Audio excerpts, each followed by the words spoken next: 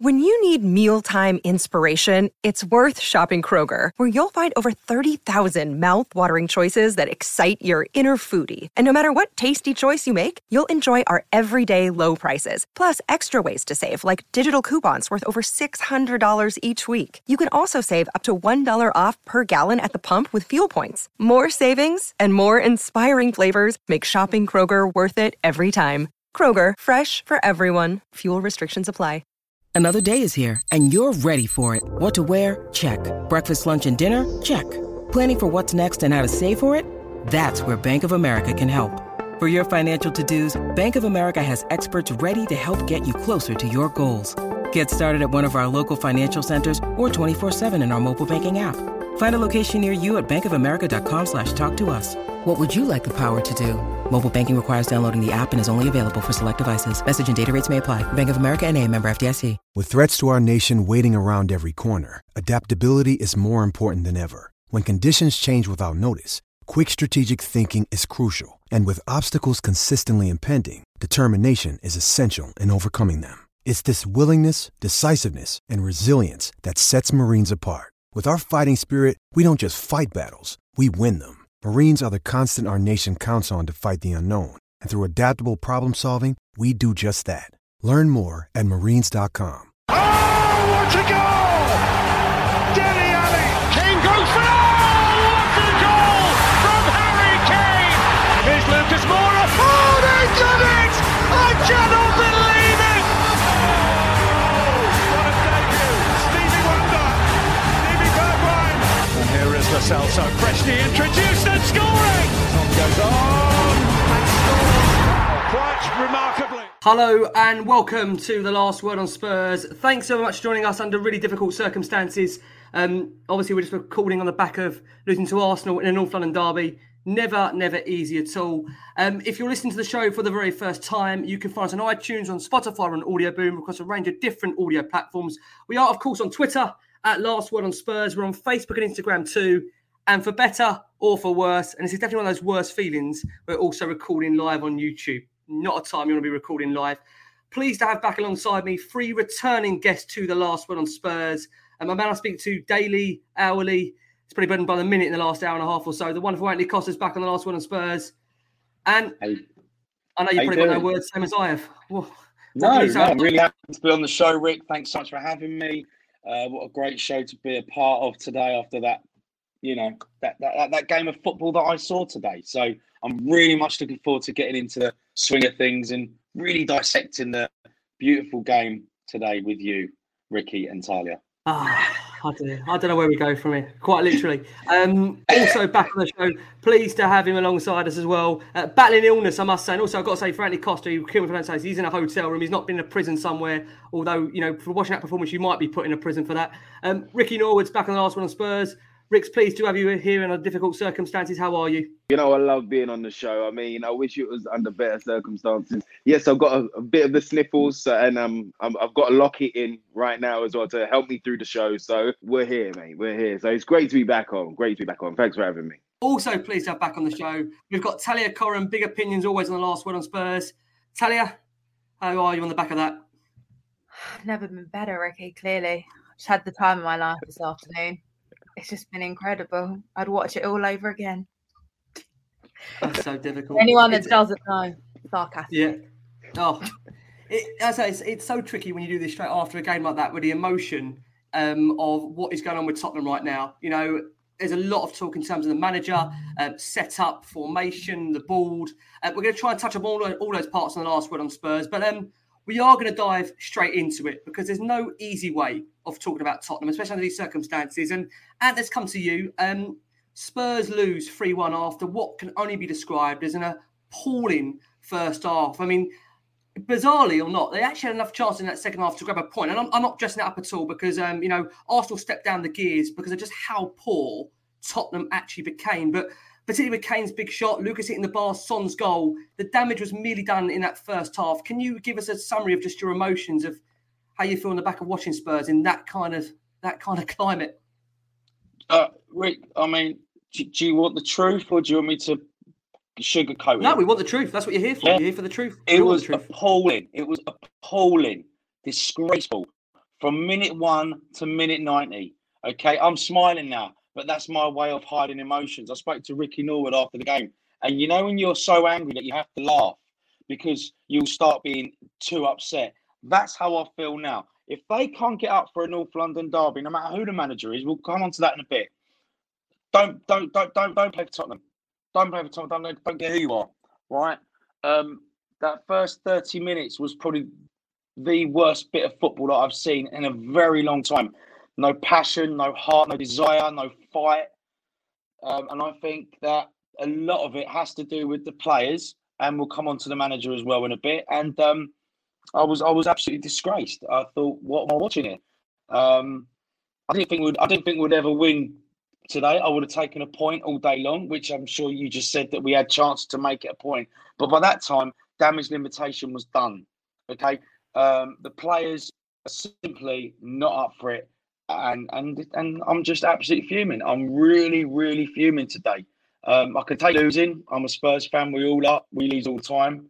But to over 3 games to lose 9-1, it's a lot of questions have to be asked, mate. Because fuming,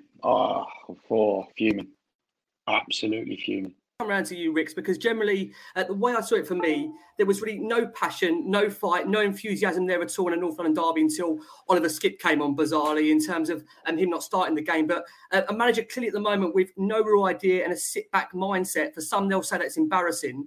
The crazy thing is that there were enough moments in that second half to maybe have taken something. But how do you kind of come to terms with the way Spurs played in that first half and in general the whole game? I can't come to terms with it. I just can't. Ricks. Slow, they were sloppy, the short passes were too short, the long passes were too long, the tactics were negative. It was just kind of, just ping it up there, ping it. And it wasn't working, and there was no change in the tactics either. For Spurs, that Songa at least made sure that Spurs didn't lose 3 consecutive league games by 3 goals or more for the first time ever. But as good as Arsenal were, this was an absolute shambles from Spurs. They're going backwards faster than quite ever before in these last couple of years. Can you quite tell us how you feel about being a Spurs fan at the moment and the way in which we can try and eradicate how our season is quite simply crumbling before our eyes here at the moment? Yeah, I mean, I think like the other said, it's so difficult to describe because, we are all Spurs fans and have been Spurs fans forever. And I think we're all in a place where we didn't exactly expect the most amazing performance or the most amazing game. And I think we've won, 2 at the Emirates in like the last 30 appearances and something. So I don't think any of us were like super optimistic to be like, oh, we're so going to win, because that's not where we are at the moment. But I think today exceeded all expectations of being terrible. Like before the game, Nuno was so vocal, like, this is a special game for us. This is a special game for our fans. Well, who fucking told the players that? No one.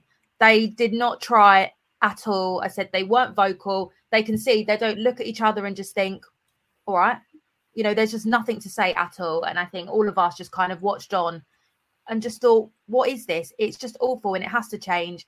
I think the formation is wrong. I know we'll probably discuss it further, but 4-3-3 gets you sacked and he keeps doing it and it's not working. The players aren't buying it and it's not working. And that's, simple stuff. And you just said, we have downgraded. And I think someone said before, all of our old players are better than our new ones. Rose was better than Reguilon. Walker was better than Emerson or Jaffa. Like Toby and Jan are better than Sanchez, Dyer, etc., etc. We have gone backwards, and it is very clear that we've gone backwards. And until we go forwards, we're stuck, and we're going to stay. Yeah, Tyler, you're spot on, mate. You're spot on. Spot on. The minute that I forgot, you're absolutely right, Tyler. That minute that they scored their first goal, it was heads down. They're all looking at each other, who to blame. Just go with your man. Go with your man. It's space in between everything.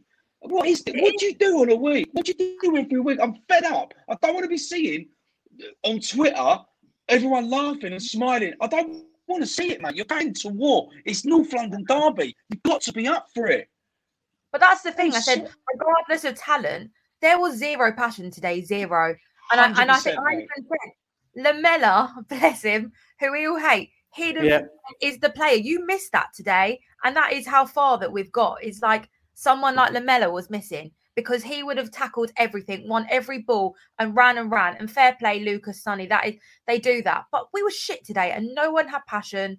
And that's it. It was just rubbish. Yeah, I mean, it's quite clearly indefendable.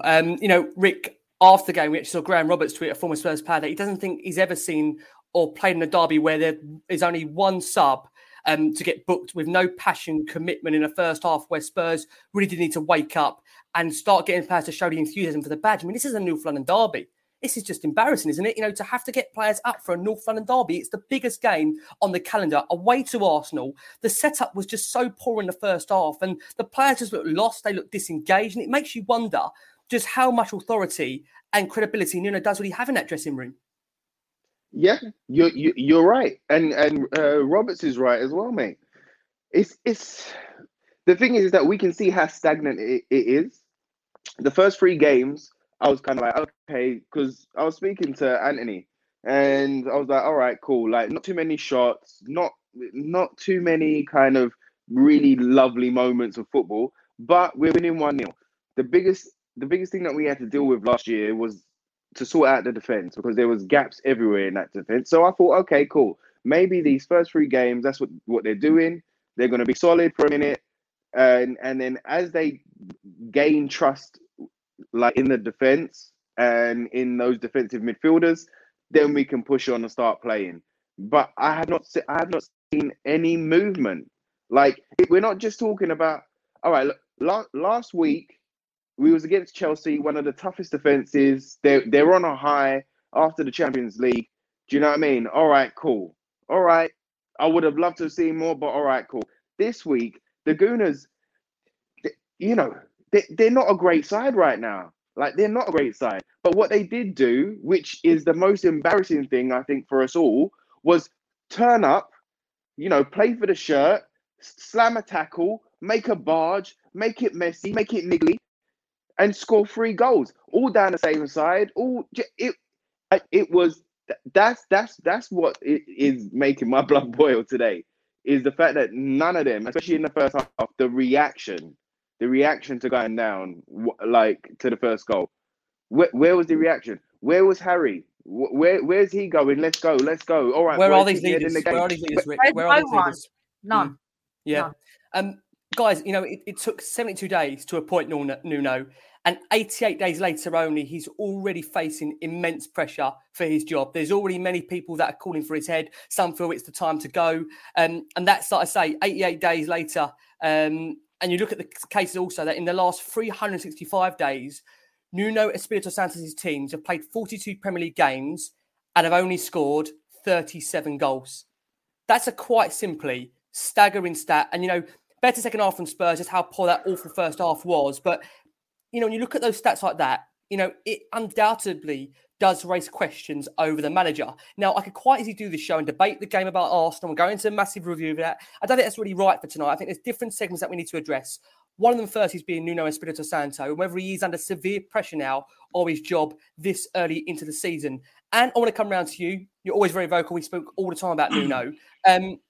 The setup was so bad in that first half. I already said the players, they look lost, they look disengaged, not interested. And again, I said it questions for me the credibility and authority Nuno has within that dressing room. So for you already, Anne, is he under huge pressure? And already so, does he need to go, in your opinion? Is it already a case where you need to go? Rick, this is not good enough. Okay, the first 3 games papered over a lot of cracks. Okay, we played City at the best time to play them. First game of the season, everyone's rolled up. Brilliant, great, 1-0. See you later. But it's the week after, okay? And the week after that, okay, we won them 3 games. But last season, I got pelters because I was saying about Mourinho's team winning 1-0 against Burnley and winning 2-1 against Brighton and and so and so and so. And I don't want to keep going about the past. But so this season, I looked at it as a whole. I thought, okay, I'm going to watch the football inside more of things, right? Whereas last year, it was about the results. Just get the results and try and get into Europe again. What I've seen has been nothing more than pathetic. The football has been atrocious, right? Okay? 3-0 against Palace. Okay? Yes, Ben Davies. He had a shocking cameo when he came on later. against Rennes. What are we doing? Applauding mediocrity now? Is that what we do as a club, as a fan base? Because I'm seeing no Nuno out or anything. I'm not saying, listen, if this is time to go, it's time to go. I'm a Spurs fan regardless, right? Okay, like you guys on the panel. He's out of his depth now. He's out of his depth. Enough's enough. How long do we wait? Till the end of November? And when we're lying in 13th, 14th? Maybe. I might be wrong. Hopefully we're higher up the table. But at this present time, the table doesn't lie. Does it? Yeah. No, it doesn't. It doesn't lie at all. For me, Rick, coming over to you, and I said the show is going to be a bit of a change up tonight. Normally we'd sit and discuss the game at length. I think due to the nature of some of the performances and results, we have to look at the manager. It was an absolutely, for me, bizarre approach from Spurs where the plan seemed to be to avoid engaging with some of the opponents and even leaving each of them to someone else. There was no tackles, no tracking of runners, just really a bunch of statues there. That's all I can describe it as. And we bad any game, but a derby. And you can totally understand why the fans are livid. So in your opinion, Rick, where are you on the manager? And is he for you now under massive, immense pressure where he has to go, in your opinion? Rick's, he's not making it easy for any Spurs fan out there, especially because not all of us were warm to him coming in the first place. But he's not making it easy. Look, when he came in, he was a bit of a calming influence. So what we thought, with the whole Kane saga and Ndombele saga going on, and he seemed to be saying the right things. But even when he said something, I'm going to make you proud, like Ant was saying earlier, we was chatting earlier, but I'm going to make you proud. Even when I heard that, it sounded like a line to me. But all right, cool. From the Poch's playbook. But all right, cool. Let's see. Like, back your word, innit? Back your chat. And I tell you what, the last 3 weeks, I've not felt proud, mate. Do you know what I mean? Those, and including that Rennes game, I don't feel proud with that. Like, I'm backing them. I'm trying to, be with them through thick and thin right now, through the low times, and hopefully we get back up to the high times. But Nuno is not showing me enough, mate. He's all right. We know, as all Tottenham fans, we all know that he hasn't been given a full toolbox to work with. He's been given like a screwdriver, a spanner, and a hammer, and told, "Get to work, build the house." We know this, but still, it's the performances. It's the performances. When there ain't no challenges, when there ain't no sprinting, when there ain't no reaction, when there ain't no when we ain't getting hold of each other. When nobody's shouting at each other for what's going on the pitch, and especially in the derby, the North London derby today, that screams to me massive problems, bruv. It screams to me massive problems that I didn't think that we had that match of. Do you know what I mean? So he's made it really tough, bro. If he went tomorrow, I wouldn't be upset. But then we start the managerial search again, and you know how painful that was for all of us. For me, I was battered and bruised by that managerial search. So going through it again to end up with Sam Allardyce is, do you know what I mean? It's just, I don't know. I'm down today, Ricks. I'm down. I can't find the positive, bruv. I can't find a silver lining for Nuno either. Yeah. No, that's absolutely fair. No, totally agree. And a statement on the screen there from Crudox, who said, "This is on our board. They've overseen the biggest and fastest decline of a Premier League in the new millennium, but it's all right. They've got the Joshua Usich money, which I'm not sure in the football team we will ever see." We are going to come onto the board, as I said, during the show. But to steer it back towards the manager, because I think we have to have that debate at the moment. Talia, generally, you look at that second half, and I think we've got to remember is maybe Spurs did improve margin in that second half, but because Arsenal, they had the job done. They took their foot off the pedal. And, you've got to say, I don't think it's good enough for Nuno to have to be picking players maybe on names. I think they have to be placed based on their merit and not their name value. But I think the hardest thing is trying to understand that new managers need time is one thing. But when you look at the way Nuno is setting up this side, it seems that it's at times just completely, utterly inept. There's no midfield. There's no ideas. There doesn't be even like a decent defensive foundation to build on. And, I have to say this, and it's hard because we always try on this show to be rational, to look at things fairly. but we're looking like amateurs at times. We are looking like amateurs, and we're Tottenham Hotspur Football Club. We've got one of the best stadiums in the world, one of the best. I got stadium, the training ground, but on the pitch, we are just all over the place. Now, for me, I'll be honest where I'm at. I was prepared to give him time in terms of I was prepared to accept the Palace defeat because we were, had a huge amount of injuries. I took that into account. The Chelsea game, I was willing to accept that to some degree because Chelsea are a very, very good team. But the Arsenal game for me, there's just no excuses here. Absolutely no excuses whatsoever. We were just incredibly poor all over the pitch. So for you on Nuno, where are you at in terms of his future at the football club? I mean, there can't be a huge future for him. There can't be. I mean, I think someone said earlier, this was what our longest managerial search was probably going to end the quickest, if not one of the quickest. And that says a lot. I think, we can all see the tactics are wrong. They're inexcusable. I'm a scientist. I can see that. Everyone else can see that. He's a manager and he somehow can't see it. Like, at what stage in his thought process did he think, oh, maybe I just won't put in a midfield? Like, why does that even happen? Like, I'm embarrassed that is our manager. And I don't think we can forget he got manager of the month, 2.5 weeks ago? Like, that is a massive decline. Like, I know we weren't particularly on board then, but, we were winning stuff. Now it's rubbish. Like, winning games and it's rubbish. Of course, that was Mourinho-esque and we didn't want that. But at least those first 3 games were kind of, a plaster over an open wound. It was rubbish. And now it's just like, I don't know what he wants, and I think the biggest thing is you should be able to see what a manager is trying to do. Even if they're losing games, you should be able to see the potential or where he's going. And with him, I can't see that. And I don't think a lot of people can. The formation doesn't work with the people that he picks. Ultimately, we're a very average side. That is where we're at. It's a shame, but we are average. And somehow we still have 2 of the best attackers in the world. And we have to play to that. All these coaches that we're having do not play to that. And it is criminal because we're not going to get anywhere with the personnel that we have. And, you can't get rid of all 25 players. You keep those players, but you have to play to their strengths. And Nuno's not doing that. And we're not going to be successful. 4-3-3 is not working. It's just, he's in under his head. And that is, unfortunately, the main problem. And you can't really fix that. It was, Spurs, ENIC, Classic, we'll go on to it. They went for the nice guy, the guy that was going to put cotton wool around things and, get people on board because he's quite a nice guy.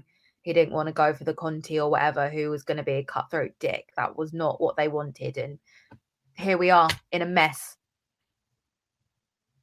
Yeah, I mean, I must say, Ant, you've said that many times, Ant, in terms of Spurs, where we've always gone for more of a likeable manager rather than someone that's been utterly ruthless in their approach. And I think, again, with Nuno, you could argue again, likeable man. Is he going to be successful? I think time will ultimately tell. But being liked doesn't, Ricky. No. Being liked doesn't. We're just losing out there in terms of connection. Anne, can you hear us? Can you see us? But Rick, being liked is great. Fine, see backup. Yep. Can you hear me? I can hear you, Ant. You're just fading out there. You're just fading out. Yeah. We're just losing you, Ant. I'm saying being liked is not a bad thing. Oh, okay. Can you hear us, Ant? And he's gone. Pretty much like Spurs' defence, that was right. Almost, they turned up, but didn't really show us what they were doing. We'll bring Ant back in a second. Right on the screen there before we come to you. On, Ricks. No, I was just going to say the players haven't helped either, Ricks. No. The players, what's happening here? This is supposed to be step-up season, all right? If you're given your chance to prove yourself or to grab the shirt, what's happening? Yeah. But that is the worry, though, Rick, isn't it? These players are coming in to impress a new manager. And so far, even forget about the new manager for a second. This is a North London derby. So forget about impressing a new manager. This is the biggest game for every single Tottenham Hotspur fan if you're a fan of this football club. And yet you can't give us just commitment. One thing, desire. That's all we ask for as fans is commitment, energy, love the shirt, hunger for the shirt. If you give us that, we won't criticise you. But if you don't give us that as a minimum, then we are going to criticise you. We are going to get frustrated. Yeah. And I want to come back round to you just on the manager because when you analyse the recent games, half-time versus Palace, 0-0, full-time result, 3-0. Chelsea game, 0-0 at half-time, full-time, 3-0 Chelsea. The Arsenal game, we're 3 down, but we bring it back to 3-1. That's conceding 3 goals in 45 minutes of our last 3 games. That's 9 goals, Rick, in 3 games. But the mentality, Ant, for you, and it's one thing that obviously we've discussed many times about different Spurs managers. What can he do now in order to convince you that he can get it right, or is it beyond that for you now? Have you just seen enough to know he won't be able to turn this around? No, it's beyond that now, mate. I'm sorry, and I hate to be negative, but it's true. I've not seen anything to go, okay, I'll see what he's trying to do there. Why should we roll over against Chelsea? Why? Why should we roll over against Palace? Why should we be up for a North London derby? Okay, we lose, but go down fighting. You know, we ain't got the best of records at the Emirates. I think Talia said it. But go down fighting, man. Show a bit of intent. It's 11 individuals on the pitch, and you got Nuno on the side not doing anything. Mikel Arteta's run up and down the touchline. So what are we about? Do we want a manager that's going to shout and F and Jeff, or are we going to have a manager that's going to stand there with his arms folded? Because I'll tell you something now, I want a manager effing and jeffing on that touchline, getting the players going. And unfortunately, the guy that went before Nuno was that person. I'm not saying it wasn't his time to go, okay? But he called out a few of the players, yeah? Let's have it right, that have not performed, okay? One or two of them started today. That's where we are as a club. We like nice. Let's be nice. Nice don't get you nowhere, my friend. Was Sir Alex Ferguson nice? Nice person. Was he a good manager? The best. Stevie P, I've heard nights of him about Bill Nick, God rest his soul, the best Spurs manager ever, saying Bill Nick would go into the changing room if we win 3-0 and go, you're not good enough today. I want 4, I want 5. Don't let your heads drop. That's the manager that I want. I don't want to have a manager to stand there on the touchline. Oh, what do I do? Speaking to his coaching staff and having Paratici and Hitchin on the bench. Who's taking over it? What's going on? I think the irony is they haven't been on the bench the last couple of games, but I totally do understand. And what I'm trying to say, Rick, when they were on the bench, people were tweeting they shouldn't be on the bench. Yeah, I agree. So what do you want? No. I read a tweet today. Even though we lost 3-1, we won the second half 1-0. Oh, come on. Can't be saying Are you applauding mediocrity now, these people? You can't, Are you applauding mediocrity? You can't be saying things like that. Fed up with it. No, of course you can't. No, I know that. Yeah. Talia, let's come round to you. There's been so much evidence this season that both, so far, Skip and even Hill offer more than some of the most experienced players in that team. And you just think, over the last 3 years where we've put the same names in the team that have let us down consistently, they still keep getting a chance. And you wonder, surely Nuno, he's got to stop bottling these opportunities now to give these players a chance. Because I do think it's going to end up costing him his job. I don't know about you. He's going to have to, and we said the same about Pochettino towards the end. The lineup was, under Poch, it was getting to that point. Under Mourinho, it was getting to that point. When is a manager going to start giving the players that are showing us what they're doing on the pitch the opportunities to feature on a more regular basis? Do you agree on that? 100%. Well, this is what I don't get. Someone like Dele, I think all of our fans were too nice to Dele and were, Mourinho's so horrible to him. They're not giving him a chance. He didn't give him a chance because he can't play football. He slows down the plate and he's shit with his feet. He's not a good player. Nuno come in, I'm going to give Dele a shot. Dele is not good enough to play for us. Dele does not fit. Why does he get starts? Look, if he was putting in the performances, fair play to him. I'm glad he's upped his game and he can deserve his place. But he doesn't. So why is he there every week in and out? He should not be playing for us. And then you've got people like Gil, okay, who's new, Skippy. They, I think today, it's difficult to say they changed the game because Arsenal clearly, took their foot off the pedal. But they come on, they do everything positive. Skip's passionate. He's doing the right balls. He's making tackles. He's doing his job and he's doing what he wants to be doing. And there's no manager that can say that he didn't put in a good shift. Like he did. Gil came on, changed the game, created opportunities, was doing the right things. That's what you want on the pitch.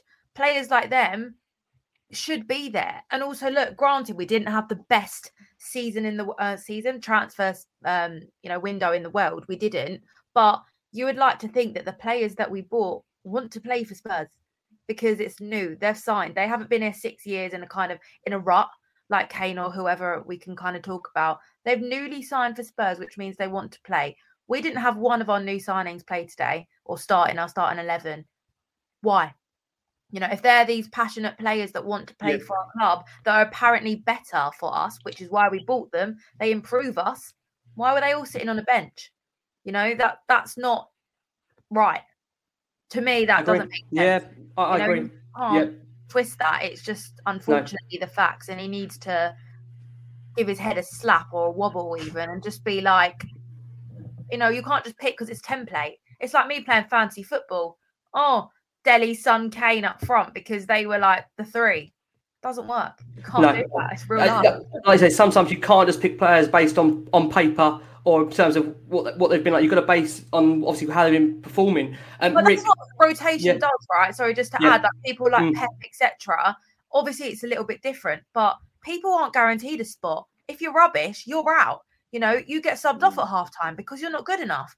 That is what big managers or people with that different mentality do. We get in this nice guy. It all goes back to that. They won't do that. There's none of this. It's you're not playing very well. Oh, you can start next match and try again. Yeah. No, listen, Talia, I come back to no disrespect to Ben Davies. Yeah. He gets the armband of 4 days later against Rennes. But that's it. There's no. What's this? There's nothing. It's just play fit, be rewarded, do this, do that. It's nothing. Of course, you can have an off day, like, you know, have an upper opportunity. But this isn't what this is. This is a template. I think you're the best 11. It's really not. To do It's like us going on stage. I don't know. Please forgive me, Tyler. I don't know what you do professionally, but Ricky and I going on stage. Not Norwood, not you, Sexy. That's not me, Zach. That's Norwood, not me. Just to be clear. It's like us going on stage. It's like us going on stage and not learning our lines. Yeah. Yeah, no, you're right.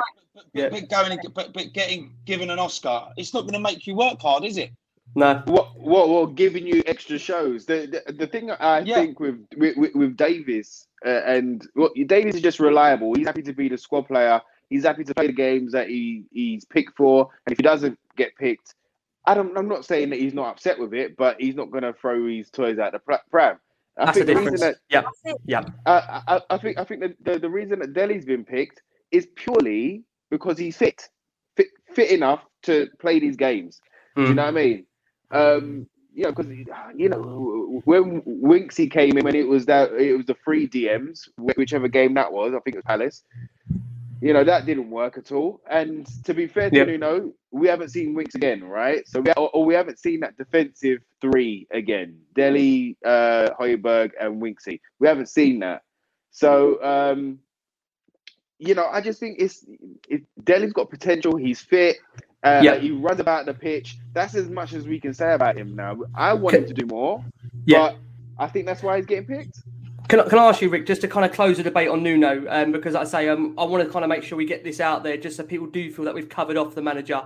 It's one of those things that after the show, we get so many questions that come in, statements saying, you haven't covered this, you haven't covered that. The reason why we do an extensive length of a show is to try and cover anything that's going on with the club, whether it be about the players' performances, whether it's about obviously things going on in the club. We do try and cover that. That's why tonight I say we're focusing on the manager. We're going to do the board. We're going to do the players in terms of how they perform in that game, and of course, then look ahead to our Europa Conference League tie.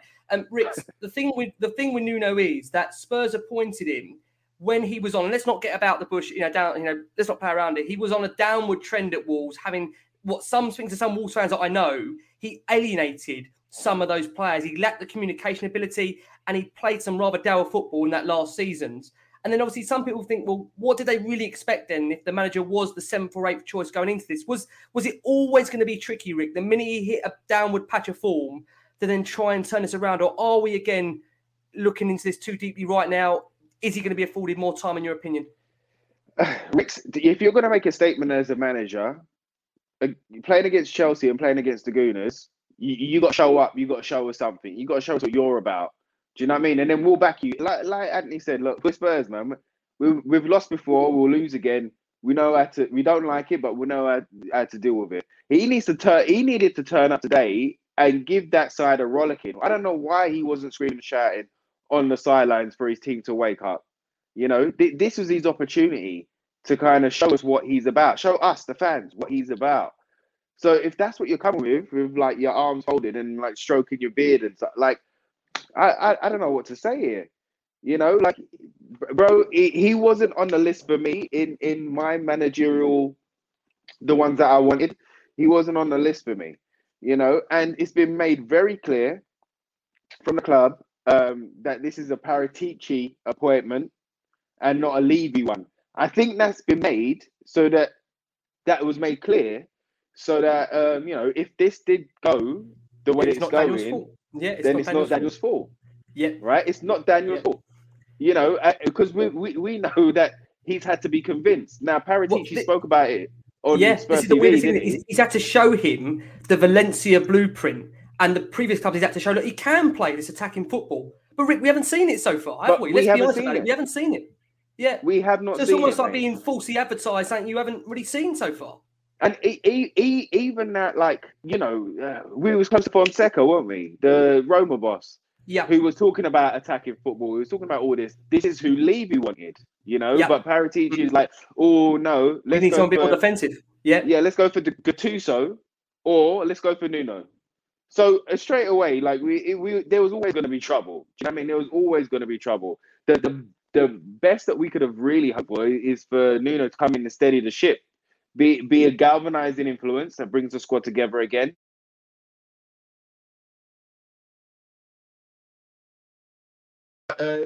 Try and galvanize the squad and try and push them forward and try and just keep them calm again, you know, before we get another manager. I think that's why his contract is so cheap, and there's an easy kind of get.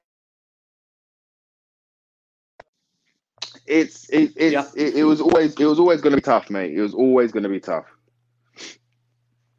It is, I say, it is, guys. If you can still hear me, or so however you can hear me, it's still really, really tough at the moment. Talia, I want to come back round to you, however you can hear me. You know, the key thing is, you know, as we said there about Nuno being the 7th choice, or maybe 5th choice, whatever you want to call him, you know, the players knew that he was the 7th choice, 8th choice, 9th choice. Nuno knows himself as well that he was that number of choice. And, you know, for the players and for a manager, you do wonder, how is this actually going to work if a manager already knows he's that far behind in a pecking order to convince the dressing room, to get them on side from day one? Is that always going to be very difficult when you are going to hit a sticky patch to then convince them that you can turn this around? I mean, to a degree, yeah, but also it's their job to play for this club. They get paid a ridiculous amount of money every single week to put on a shirt and play for this club. I don't care who's in the dressing room, whether they agree, disagree. You've got a contract, you show up to work. Of course, there might be, you know, a bump in the road if you don't necessarily get on. We've seen that with a few players. But ultimately, he has been appointed the manager. The road to how we got there becomes redundant. You know, it is irrelevant because he is the current Spurs manager. He's your current boss. You have to listen to what he does. These players aren't doing that, and it's not working. And, you know, you can't think, oh, he was a 7th choice. Oh, I'm this, I'm that. Nah, he's the current Spurs manager. You currently play for Spurs. Your job is to go on and play. That's it. But you know what gets me? What gets me is like, how and why did they turn down Fonseca, Ten Hag? How did they turn that? I mean, I know Costa's a big How did these managers that have got the CV that and the DNA that we were looking for, the DNA that we were looking for, get rejected in favor of Nuno? How does that happen? That is why I think all of us are still so baffled / not fully on board with him, because, you know, Daniel Levy made such a big point at the end of the season in his emails, everything. We want someone that's got the DNA. We want someone that does this. We know that we're attacking football, blah, blah, blah. We haven't got that. We've not got that. They declined all the opportunities to get that. And here we are. So why would we be on board? Why would the players be on board? It's all just a bit like, Darius to do, or what's that? Because this isn't what it is. And this is the decline, and this is where we're at. So I think, to answer your point, Ricky, it's like, yes and no, really. I don't think they have too much of an excuse. This is what it is. He's your boss. He's the manager. Get on with it. And just to kind of close this segment, if we can, you know, players, you do feel they need to buy into a system, and a system that gets either the best or the worst from a group of individuals. Now, if they buy into your tactics and they buy into everything about you, you will always get that extra 5 to 10% out of players, like we saw under Pochettino for a certain period. And it's why he was largely successful over the course of, you know, 2 or 3 seasons where the club were getting into the Champions League, they were competing for a title. But you do feel that when the players don't listen or stop believing, then it's very hard to turn that around. I just wonder if he can now find the key to get these players back on side. Because I think he's under a very, very tough situation now, to do that. Do you agree? I can't see it, Rick. Rick, I can't see it, mate. And I hope I'm wrong, fella. Who have we got on Thursday? Europa League Conference. If we win that, is everything rosy again? Because let me tell you now, 2-3 days later, we got Villa at home. I can't see anything other than a loss at this present time. I hope I'm wrong. Of course I do. It's too little, too late now. We've got no time to be patient anymore. You want to start playing, you want to start being amongst the big boys in the Premier League, you've got to start getting results straight away. Okay, yes, you're going to drop points. Yes, you're going to lose games. But to think that we was Champions League 2.5 years ago, and now look at us. If this was Arsenal, Champions League, then 2 seasons later, where we are, we'll be laughing at them. So what gives us the right? We're not a big club. We are a big club, but what I'm trying to say is we don't act like a big club. And that goes from everything, from the board to the management to the players. Are you confident next week, Rick? No, listen, I'll be honest, I'm not confident. I'm not confident game to game at the moment. I've got to be honest with you. I don't. For me, the concern for me is that, if I can see what a manager is trying to do, if there's a vision, if there's a plan, there's a blueprint, then I'm prepared to wait. I'm prepared to be calm. I'm prepared to try and give it time. But right now, where we stand at the moment, it's ridiculous. We're the 26th of September, and I don't know what we're trying to do. I really genuinely don't know where this is going and how we're going to move forward. And you look at the stats, Rick, to kind of close this area, if we can.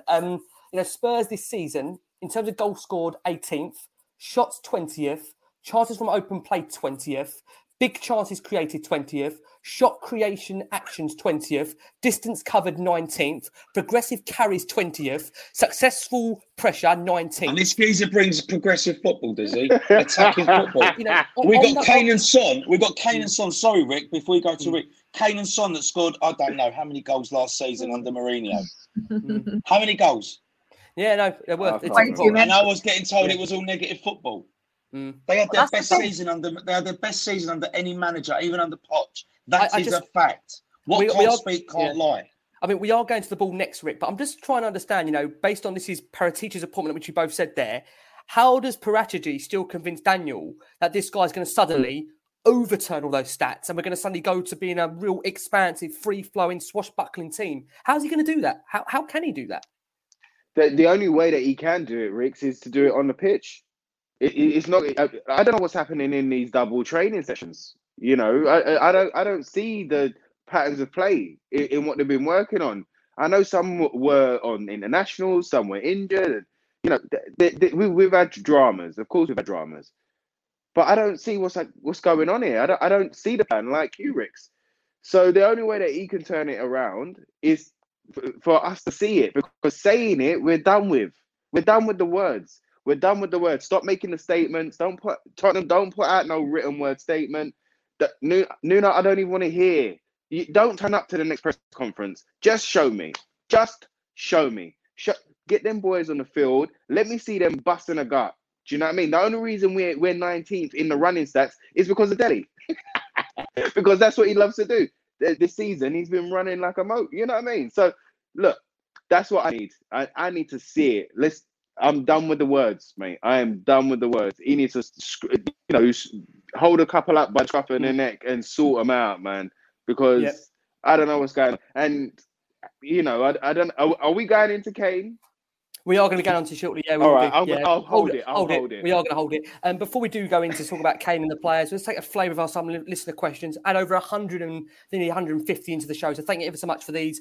This first one is from Elliot Saraf, who actually tweeted this during live time. He said, "I'm standing in that away end and I'm witnessing one of the most heartless, lacklustre performances, not just in the North London derby, but in our entire history. We look so clueless, and to say Dele looks a shadow of himself is an understatement. He is woeful. I just don't know where we go from here." Nicky at Highland Spurs says, "Where are we going? What are we doing? Where has our club gone? I know Nuno has not had the perfect start, but let's all be honest about it.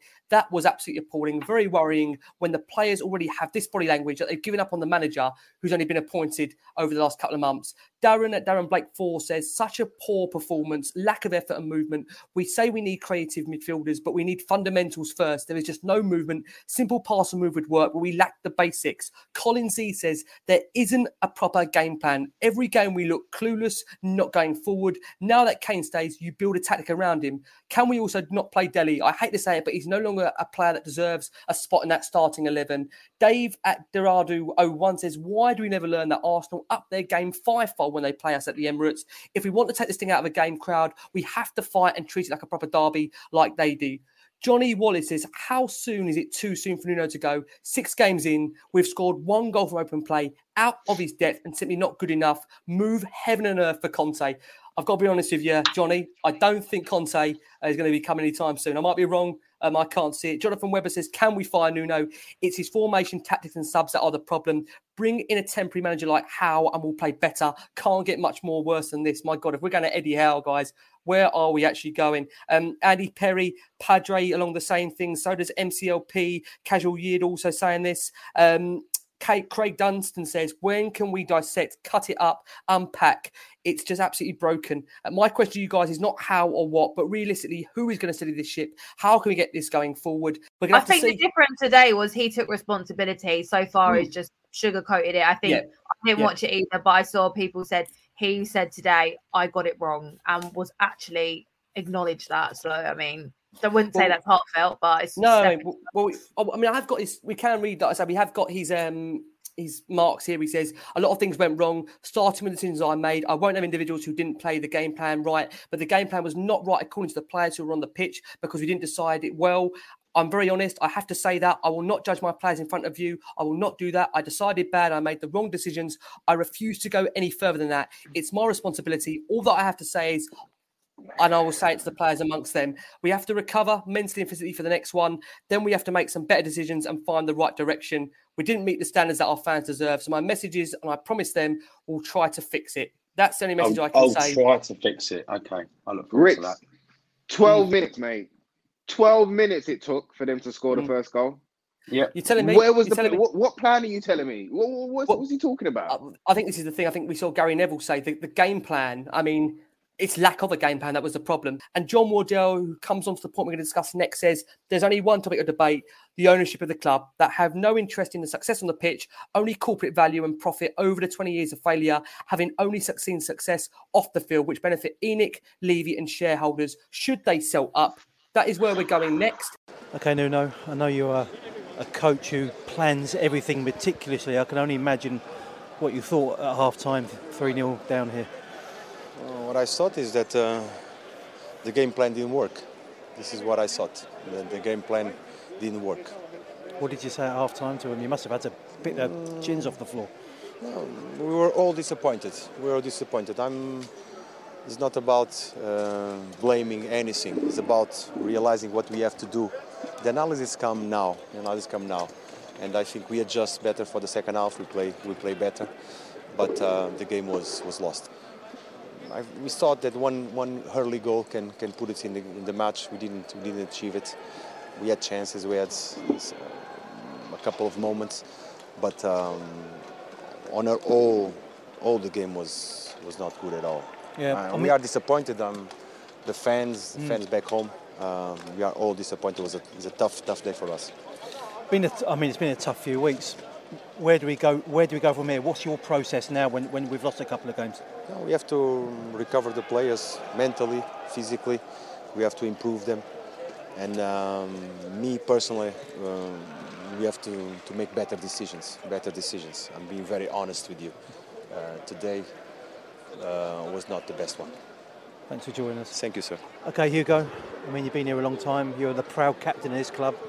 And losing here doesn't get any easier, does it? When you lose a derby, it's always a bad feeling. It doesn't matter the way. I just feel a bit sorry for the fans because at half-time, being leading by 3 goals is difficult to explain,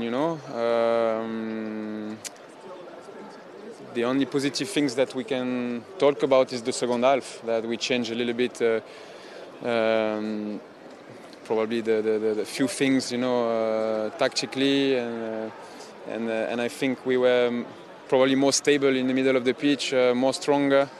And more balance, as a team. In first half, I think every transition, offensive transition from Arsenal was like a danger, and the feeling was kind of losing the control, of the middle of the pitch, and it's. I think it's maybe part of the process. We need, to analyze. And to learn very quickly, because it's been now 3 games with 3 defeats, 3 times 3 goals conceded, and we cannot hide the problems. Even if we have to stay calm, stay positive, we have to stick together and respond in the best way next week in front of our fans. I was going to say, Hugo, I mean, we could go over this minute by minute, but there's no point really, because we've got to look ahead, haven't we? And the bigger picture is right. We have lost our last 3. How do we turn that around? It's only 6 games played. There is a lot of games ahead of us. I think the most important is to analyze well the performance and to correct the things that didn't work. There was some similar things like Chelsea game. Chelsea, we started very well the first half, and the second half we dropped a little bit in our performance. And today was the opposite. We started the first half, in a really bad way. And obviously, when you show weakness in Premier League, the opponent punish you. It is as simple as that. And in second half, we show another face, and this is the one that we want to see during 90-95 minutes at high level, at high intensity.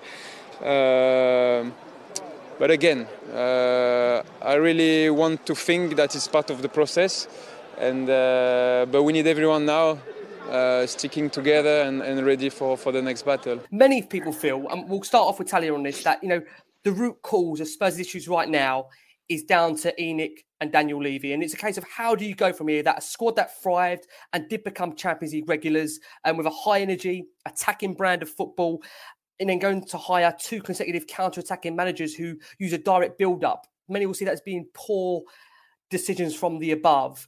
With the mess we're in right now, although we are in all competitions, how does Spurs fix what is going on right now at the football club?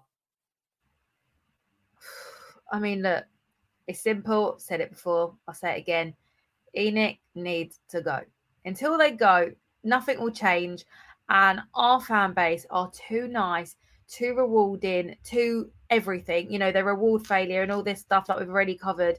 They are the root cause of the problem, and it will not change until it's happened. All businesses take their values from the top. And, we've seen that with ENIC, Levy, Lewis for years.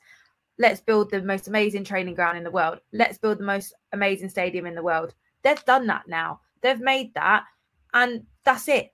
They don't care about what's happening on the pitch. His remit's always been to maximise everything they can out of a profit for ENIC, because they are good businessmen. They're incredible businessmen, and that's it. That is as far as they're willing to go, They've now got the stadium. They've got money for the NFL games and the sponsorship deals and everything else that they've always wanted. But in terms of a football club, we're going nowhere. We're going backwards. The investments are wrong. Like you said, you do not see an influx or an injection into the club after these games. That money's for them. It's not for the club. Any chairman that genuinely cared, like you look at Leicester and their lovely chairman that is so lovely, he'd do anything to make that club better. They would. He'd do anything. He'd inject any cash that he has. He wants a club to do well, to thrive, all of that stuff. We don't have that. Levy comes on and he does his vlog or he does his email that someone else writes for him. All I'll ever do is make the best decision for the club. It's bollocks. He's an incredible, credible businessman, and I would never talk him for that. But he's not a good chairman of this club. He's not, and that's it. You can't make it. We've got the most expensive season tickets, or second most expensive season tickets in the league. We see shit football every week. We're clearly going backwards. We keep saying, this will be better. Levy, we'll spend. We spend on what? They don't care. ENIC is not it. And I don't know the solution. I saw someone just pop up saying who would buy it. I generally don't know. But there are a lot of rich people out there, and somewhere someone's got to buy it. But I just think, look, until it changes, we're not going forward. We've regressed. We are regressing, and that's it. I don't think ENIC are the people that are going to take us forward. And I don't need to rant about Levy over and over again, because I know I've done it so many times. And generally, it's not even worth our breath in this kind of angry situation. But they don't care about the club.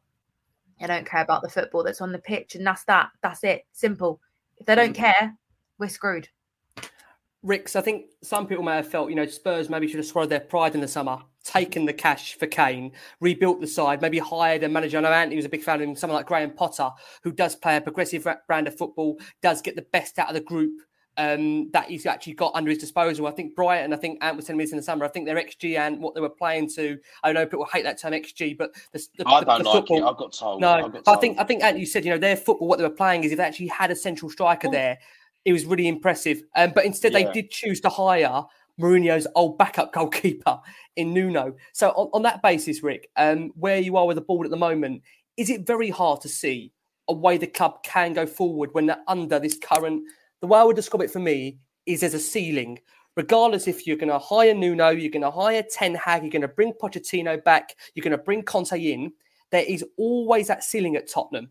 And you will never, ever, I don't think, get anything beyond top 4 if you're lucky with Tottenham. I don't think you're ever going to win a league with Tottenham. I don't think you're ever going to win a Champions League, although we was within a hair's breadth of doing so, because of the limitations that is put on you when you come into this football club.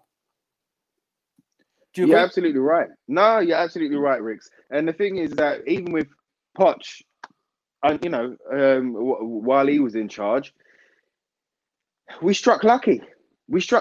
And he saved them millions because he wanted to use the young ones. He wanted to have influence over those young ones and bring them through. He was the one that kind of demanded extra levels from these players. Do you know what I mean? And that's how we fought to get into that top 4 and be in there for the season that we was in there. And in the Champions League, it was because of we had a squad, but it was the raised levels of that squad that got us through. So it's like we really did strike lucky because he was prepared to work within the confines of the ceiling, Ricks. But it's tough. I mean, this year, look, I was frustrated like us all through the transfer window. But this year was a buyer's market. There was bargains left, right, and centre. A backup striker, we could have got Italy's number 9, Belotti, for 13 to 15 mil. Milenkovic, the defender. We all knew that we needed two centre. And one of them's on the bench today, Rick. One of them's on the bench. What's that about? What's that about? He's the only one. We'll come on to that. Yeah. Romero's the only one that we brought in up until deadline day, up until Emerson, but he was the only one that really came in to improve that first 11. That can't be our transfer window. Yes, look, we brought in Gil and Papa Sarr, these young boys, these gems that are gonna, come in and refresh the side, and hopefully they turn out to be dynamite.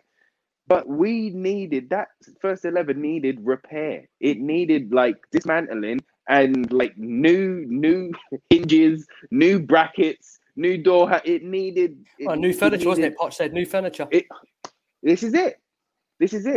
So I don't know who's going to come in and kind of get to work within the parameters, work under that ceiling, get increased levels of performance from the players, and work within that budget. And look, it's a mess, Ricks. And this summer was one of the biggest summers. It was one of the biggest summers for that board. Yeah, for the board, it was one of the biggest summers. The decisions that they made are they're gonna haunt us for a couple of seasons now. Do you know what I mean? Having Nuno in charge, if it goes the way that it's going to haunt us for a couple more seasons. Because what happens next summer when we've got money again and we go for a certain player, but he doesn't want to play for us because we're not in Champions League or we're not in Europe, or we don't give them £300,000 a week wages like some others do.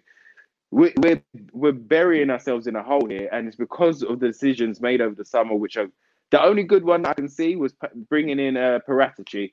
Because he looks like a football man that loves the ball. You say that, Rick. But Paratici did appoint Nuno. Well, Paratici did recommend Nuno. So is he that successful?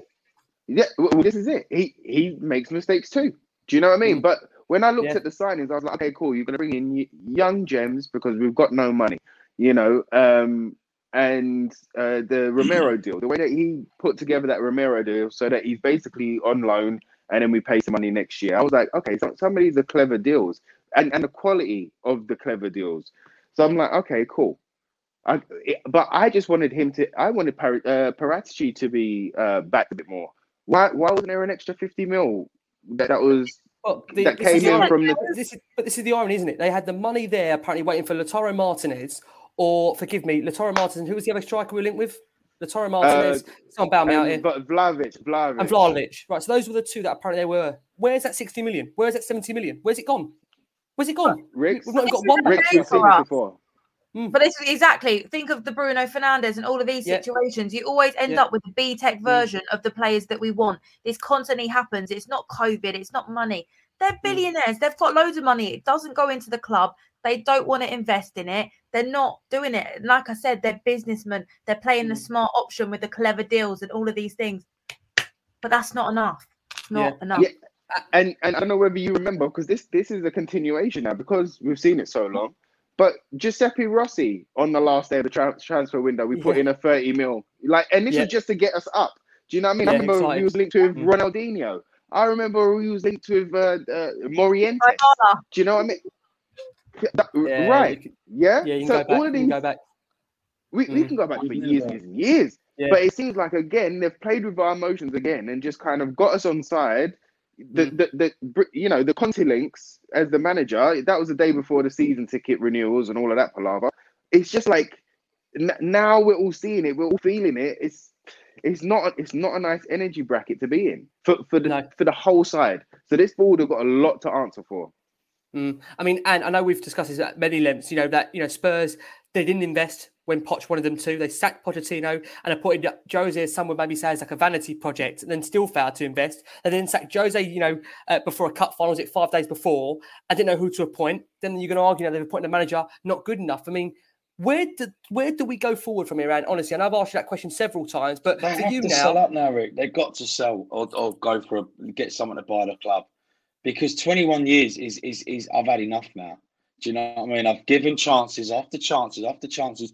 You said it yourself, and I don't mean to be rude, Rick, but we all do it. Yeah, but we've got a great stadium and we've got great training facilities. Who's not going to want to come to the club? Not when we're sitting in 15th, no one's going to come. Okay? Look at Brighton could go top of the league tomorrow. That's a well-run club. Talia said it. Leicester, well-run club. Recruitment, unbelievable. We haven't got that. How key is that recruitment? Of course it is. It's key for anything. You can have £1 billion, but if you haven't got the recruitment right, what is the point? Why don't we go and get proven players? I repeat myself, that can come into the team, know the Premier League, and hit the ground running straight away. They just don't know what they're doing. It's just ifs and buts, and guys. We was talking to Antonio Conte now, but talks are broken down. Oh, right. So the season tickets have been renewed. And who do we get? Well, we're in the search. We're in the search, guys. Don't worry about that. We're looking. Rubbish. I don't want to hear it. Exactly. So they need to sell up now. 21 years is a long time. It's a long time with one trophy and 18 different managers. Enough's enough. Yeah, so I think can I just say as well, though, that it all goes back to the same thing, that people are so easily pleased and they fall for a lot of this stuff all the time. They constantly cling on to the positives. And I appreciate that people are really optimistic. That's great. Yeah, good for you. But it is delusion. And like I think someone else just said again, everyone will still go to the stadium. People will be there. People will show up. People will support the club. People will go into the shop and buy 2 shirts and God knows what after a loss like today, because that's what it is. People aren't, this kind of tunnel focused vision of the club and its success. People are happy with mediocrity, and that is the problem. And that's where we've got to. We're at a different level now. It's like going to, when you go to Spurs Stadium, I've just come up to, it's like, have you ever been to Vegas? You come out of Vegas, come out of the plane of Vegas, there's slot machines everywhere. And it's like bang, bang, bang, bang, bang. That's what it's like. Do you know what I mean? Do you know where I'm going with that? Like, you go into Spurs Stadium, and it's like Spurs, T-shirts, old tops, vintage tops. It's just like that. So them, though. Yeah, exactly. people buy them, and that's the problem. You know, I'm all for blaming ENIC, Levy, etc. 100%, and obviously I do, but people buy them. I'm not going into that shop and buying stuff at the beginning of the season. Well, shit, why aren't I giving them money for nothing? Nah, that's people need to just be like, it won't change. It won't change until there's a problem. It won't change. You're right, mate. You're right. It ain't gonna change.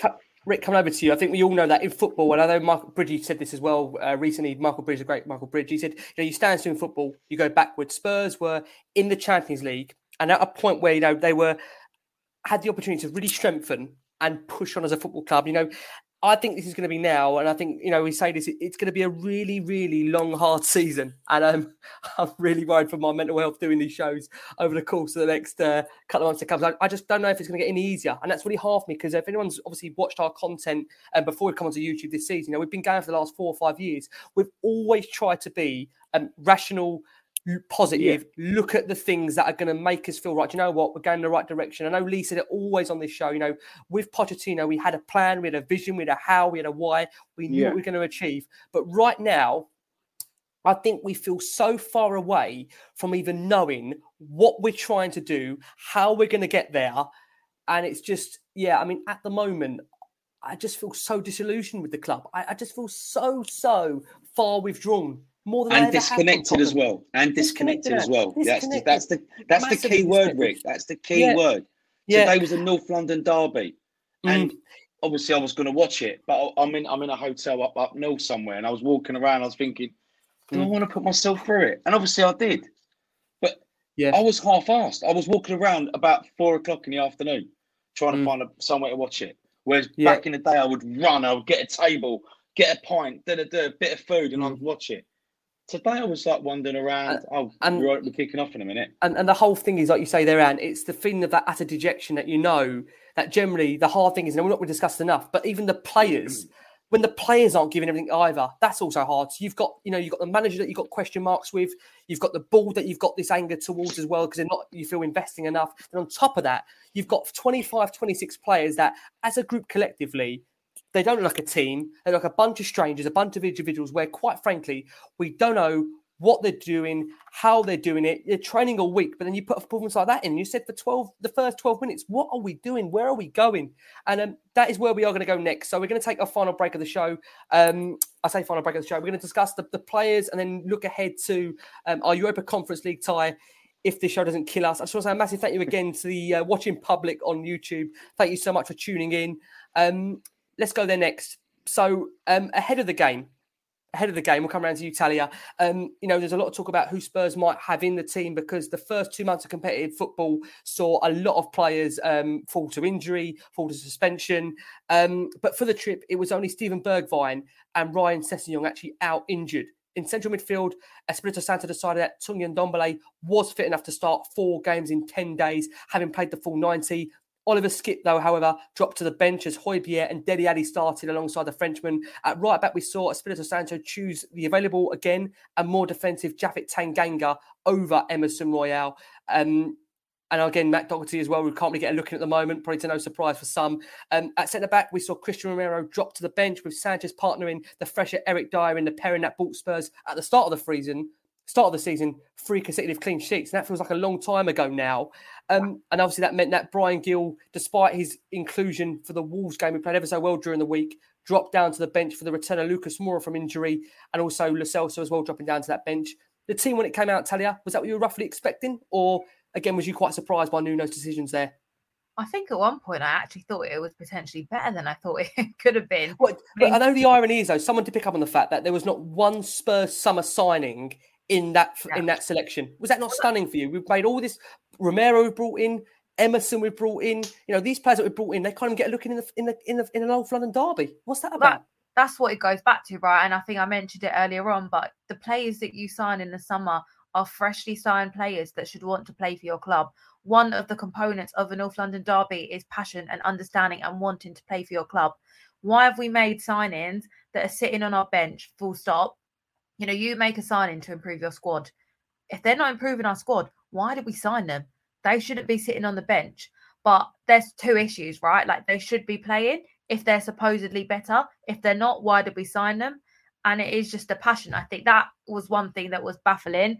I think all of us are a bit baffled by his selection at the moment in general, and how it's become a bit unpredictable, or it's just like, why is Dice starting? Why is Sanchez starting? Why did he drop Ramiro? Like, I think we've all kind of discussed it before, and I know I have on certain shows, that consistency is key to some degree. Always has been and always will be. And I get we're in different competitions and there's rotation, but there isn't a consistency in our team. And like we've said again before, people don't get dropped if they mess up. They get rewarded. They keep their place. And that is a problem. And if you want to go into specifics about players, I think Kane is the obvious one. I mean, he's not trying anymore, is he? You can't even make an excuse for him. And I think the hardest part of that is he's meant to have this elite mentality. He's meant to be this elite footballer with the best kind of, passion, loves the club, all of this stuff. And I mean, I know, again, we've discussed it. We don't need to talk about it again. But for whatever reason, he's still a Spurs player. And he's still up top for us. And he is our main goal scorer. And regardless of if we're playing to his strengths or not, he's not trying anymore. He tried once today when he lost that ball and he legs it up the pitch like there was no tomorrow. And he watched that ball go in, and I think he just thought, shit. Because he, saw it, and it was pretty much his fault for that one thing. Of course, we were shocking all round. But he needs to give his head a wobble, because ultimately he's a Spurs player and he's not going anywhere right now. So what do? We're stuck. He's either going to sit on the bench, which he's not going to do, and that's not the kind of player he is, or we didn't think he was. But what's the solution? Because he needs to up his game, because it's not good enough, and he's isolated, and Sonny and Lucas running for their lives, and Kane's back up in. It's like, what are you actually doing? Then you've got Dyer, shocking. He doesn't jump, does he? I mean, I think we all kind of gave him a bit of credit towards the end of those first 3 games, because he looked slightly more positive, but he's not good enough. He's just not. We've already touched on Dele. He's so slow. He's rubbish. He should not be in our team. Tanguy, he's lazy. He's uninterested. And that is not what we want for our club. He's got the talent, but he shouldn't be playing if he's not interested in that way. And that's not good enough. And I think today we even saw like Højbjerg. He looked lost. And that's a problem, because we've, given him so much credit. And now even he's like, what's going on? See, I think the problem with Højbjerg, as I've said this before on the show, and I know many have picked up on this, that, for me, I think with Højbjerg, he's doing 2 or 3 players' jobs at once. And the poor bloke, today he was poor. I'm not going to stand up for Højbjerg. I think today he had a poor game, Højbjerg, and I won't deny that. But I just think when you're having to do that many players' jobs at once, I just think it's so difficult. To retain focus on what you're doing. And I do want to bring it on to Kane, Tally, because you brought him up there. We've had a huge amount of questions in on Harry Kane. So let's take this in. We'll go over to you, Rick. This is from Joe and White Life that says the end result of keeping Kane has only... It says here, the end result of keeping Kane has only increased the stink over this team and probably delayed our rock bottom. Nuno isn't the problem or the answer. Unfortunately, this team will just need time and players to improve. Totally mid-table. It's always Sonny everywhere, says at the NW Soccer Show. This is the other side of keeping Kane. He doesn't want to be here. He doesn't care. He doesn't respect Nuno. Adding Tanguy, and it's infecting the whole team. We should just have sold him for top dollar and paid out of our arse for Vlahovic or another striker. I do agree with that last bit. But let's discuss Kane for a second, because it is a hot topic at the moment. Kane's form, Kane's body language. I saw Gary Neville and Graham Souness debating this actually on Sky after the game. Rick, Harry Kane, the irony is that we haven't got an alternative striker to bring in to sub in with. Son isn't a striker. We had this discussion many, many times.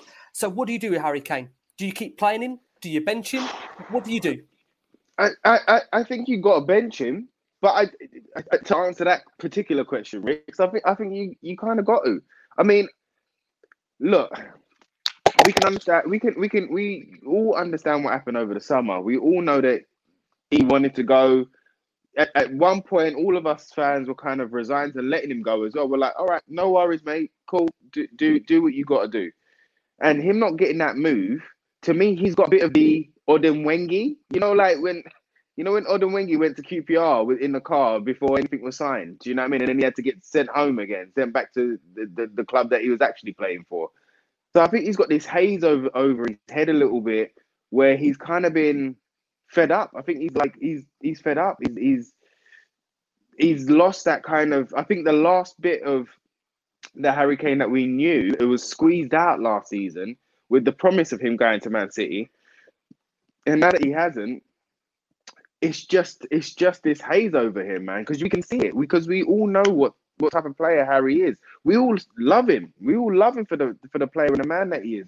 But because we love him so much and because we've watched him so intently, we can see that he's not the same guy right now. And if you've got that haze and you've got the Odemwingie... Rick, for you, just to be clear, is he not? So is it a case where Kane, is he not trying, or is it a case where it's just not the same Kane as before, where what's happened over the summer has mentally affected him to the point where he's finding it very hard to get back into that mode that he was in? Yeah, that's what I think it is. I think for him it's a mental thing, and I think he's fed up. I think he's given up a little bit, and he's trying to be professional, but he's not doing anything, and we can see it.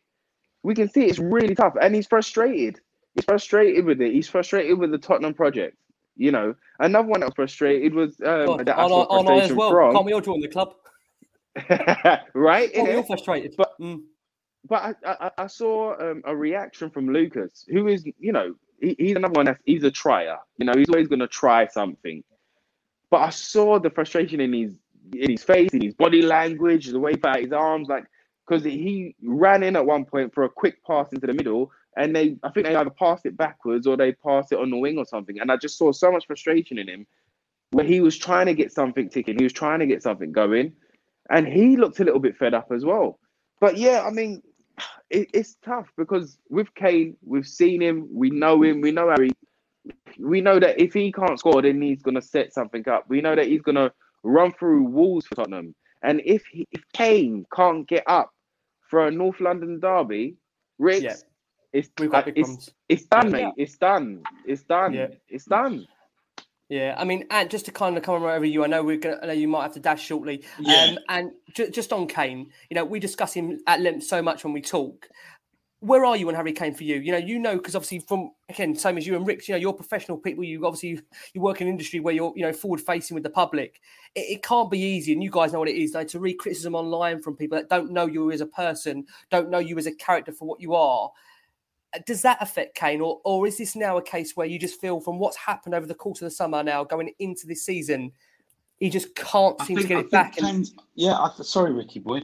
I think Kane's body language has declined since Jose got sacked, because he thought that he was going to be the manager to eventually win something for Tottenham. He thought he was the manager to go out there and give him the belief, right? I read body language, right? I've done thousands of interviews over the years, probably like Ricky as well. He was not happy when that man got sacked. I'm not saying that he wasn't due to be sacked. Let's get that straight. I'm talking about Harry Kane now. He was not happy, okay? And my point is, Ryan Mason came in, his mate. Harry Kane's thinking, hold on a minute, what's going on? I've got my best mate managing me, or caretaker managing me now. I've scored another, and he scored 2 more goals that whole back end of last season. This season, well, you've seen it. His body language doesn't lie. He doesn't want to get injured. He doesn't want to get involved. Okay, if he's the captain, where was he the other week against Jaffet, helping him against Palace? He doesn't want to be there. That's fine. So he's going to stay injury free. Hopefully, nick a couple of goals for us. Hopefully, win us a few games. Should he be in the team then? And then he'll move. Actually, be There's in the no team. one else, Rick. Who we got? So hold on, Ant. You're admitting there that for you, whatever it is, for whatever reason, he's not on form. But are we still going to play a player that really at the moment is we've only got 10 men on the field? Rick, I don't know who we got, mate. Who have we got? Yeah, Scarlett. Listen, going to play Scarlett. But would you rather play? Sorry, go on. No, what I'm going to ask you is then, if you're admitting that Kane at the moment isn't in the right mindset, isn't really there at the moment in the frame, would you give someone like Dane Scarlett an opportunity where that kid is at least going to give you everything that he's got? He's going to run for you. He's going to try for you. He's a kid that is bright. Listen, he's not of the same stature of Kane. No, not yet. No, he needs to go off. Dane should be on loan at another club, getting game time week in, week out. But he's not, because we haven't got another striker. That's the reality, isn't it? But all I ever got told, Rick, was who's going to sit on the bench for Kane? Who's going to sit on the bench? And now we're suffering because we never did it when we should have done it. Because if Kane goes January and we're lying in 13th, 14th, what supposedly good striker is going to come to Spurs? Yeah. It's true, though.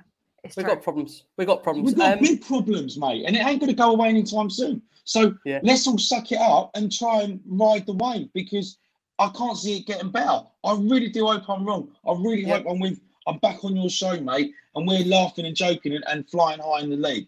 I can't see it at this present time. But that boy's body language doesn't want to be there. And as I said to you, and I repeat myself, the minute that man got sacked 5 days before a final, it went wrong. It went, all right, he thought, I ain't, what's the point of me being here? Yeah. And you saw it on the last game of the season against Leicester when he went, what's the effing point? Or why do I bother or something?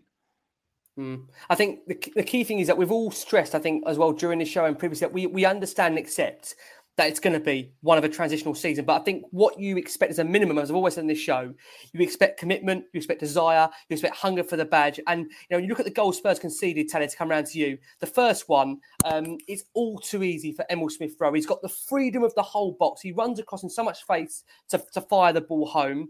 And, you know, at that time, Arsenal deserved that. You know, bad pressing, bad transition, bad everything from Tottenham. It's just a really awful first 12 to 15 minutes. Then they go 2-0 up. And Aubameyang is netting this time. And we're just, the only way I can describe this is we're just static. We don't move. We're like statues. And again, you look at it and think, you know, it's the same stuff. We've got four players ball watching. There's no effort to try and get back, cut the ball out. And, you know, you've got to say, at one point, I thought, should this be even shown before the watershed? Because we were all over the shop, quite frankly. And, you know, you look at, we discussed Harry Kane, obviously the one effort from distance from him, lost the ball during another attack and in chasing back down the pitch to try and make a recovery tackle on Saka. He then presented the ball to Arsenal. That obviously led to a goal. Yet again, Arsenal cut through us to make it 3-0. Like I say, Kane losing the control. I've got to discuss Davinson Sanchez and Eric Dyer. Rick, coming over to you, because when you look at this, for me, actually, let me go back to Talia for a second. Let me get Talia's views on Sanchez and Dyer if I can, firstly, because they both went from being a partnership that kept 3 consecutive clean sheets now to at the start of the season to looking like they never even played together in that game. You would if you watch that game, Talia, you would think that these guys have never played together before in a Tottenham shirt. You know, Dyer, he was at sea for all of the first half goals. He did play that ball, you know, over the top to Kane that should have resulted in an assist in the second half, but Romero, our striker that we've paid over the odds for, that we've actually bargained for the majority of the summer, is sitting on the bench. How do we come to that conclusion? Well, this is what I mean. We do not look like a team, and we haven't looked like a team for so many seasons. You know, we used to be a squad that understood each other, knew what they liked to play. We look like a fluid kind of unit. Now, we're just a team of individuals. There's no consistency. There's nothing. And they do just look like they don't have a clue what each other wants. There's none of this. There's so much of, oh, my bad. What the hell do they do all week? They're together so much of the time and they do not understand what the others dislike or like. How is that possible? Like, their sole job is to be a cohesive unit, right? Like, that is the point of a defence. They look like they are foreign, that they've been thrown in for an audition to be like, let's see if this works. And that is not good enough. Romero won what? Literally Defender of the Season last season. And he's sitting in our bench. How is that possible? Biggest game of our season. In the biggest game of the season, correct. Dyer, I don't even want to go into it because he's not good enough for Tottenham. End of the story. We've said it for years and years, and I think he's getting worse. He's got no pace. He doesn't head a ball. He's not good enough. To be fair, the first few games when, we did shithouse those few wins. But we knew this was coming, didn't we? I must say, we knew this was coming. You know, even the fact that the 3 clean sheets, I remember speaking to Anne, I think I even spoke to you, Rick, and said that I've got real reservations that I don't think consistently throughout the season, this is going to work. And, you know, Talia, surely Romero's got a star, hasn't he? We've spent all this money on the guy. But that's the thing. It's not the first game of the season. You come in from a different league, fair play. You don't stick him in if it's not necessary. But at the same time, we bought him because he was necessary. We've got shit centre-backs. We needed improving. We've sold Jan Toby over the last few years, who were a great unit. They were a pair. In their prime, they were a unit. They understood each other. They knew exactly what the other one wanted. They'd be where the other one was. That is what a unit is. Sanchez and Dyer are not a unit. They are 2 individual defenders who aren't good enough, and they are consistently starting, and that's the problem. Simple as that. They're not going to be a unit. They don't play well together. We needed someone to come in or keep a Toby or someone that had that experience that could actually kind of teach these younger players potentially and, make it more of a solid unit. And I think that would have been what was helpful, but we don't have that, which fair enough. But Romero won player of the season for a reason. He's a good bloody defender. You can't tell me he can't start over Dyer, who literally can't do anything. Sanchez as well. Like, why is he on the bench? That is what I don't get. And we've said, and I feel like a broken record. I say it again, you buy players to improve your team. He technically does improve our team because he's better than the ones we have. Why is he sitting on a bench in the biggest game of the season? Yeah. That's it. Dyer plays because he's passionate. Great. I'm passionate. So what? Like, that's not enough. All of these players. I said, it's not enough to get these starts. If you're shit, you don't play well, you get the bench. That's it. Give him a go. It's not going to be any worse. And that's a problem for me. That's just... Nah. No, I agree. I mean, Spurs, we did get a goal back, Son firing home, but if truth be told, listen, we were second best for... Oh, it's very, man. Like we said, Arsenal, they from them, the pedal was off. Arsenal were away with that game. Rick, coming over to you. Brian Hill, a player that played a really important role in Spurs' win against Wolves during the week in the League Cup.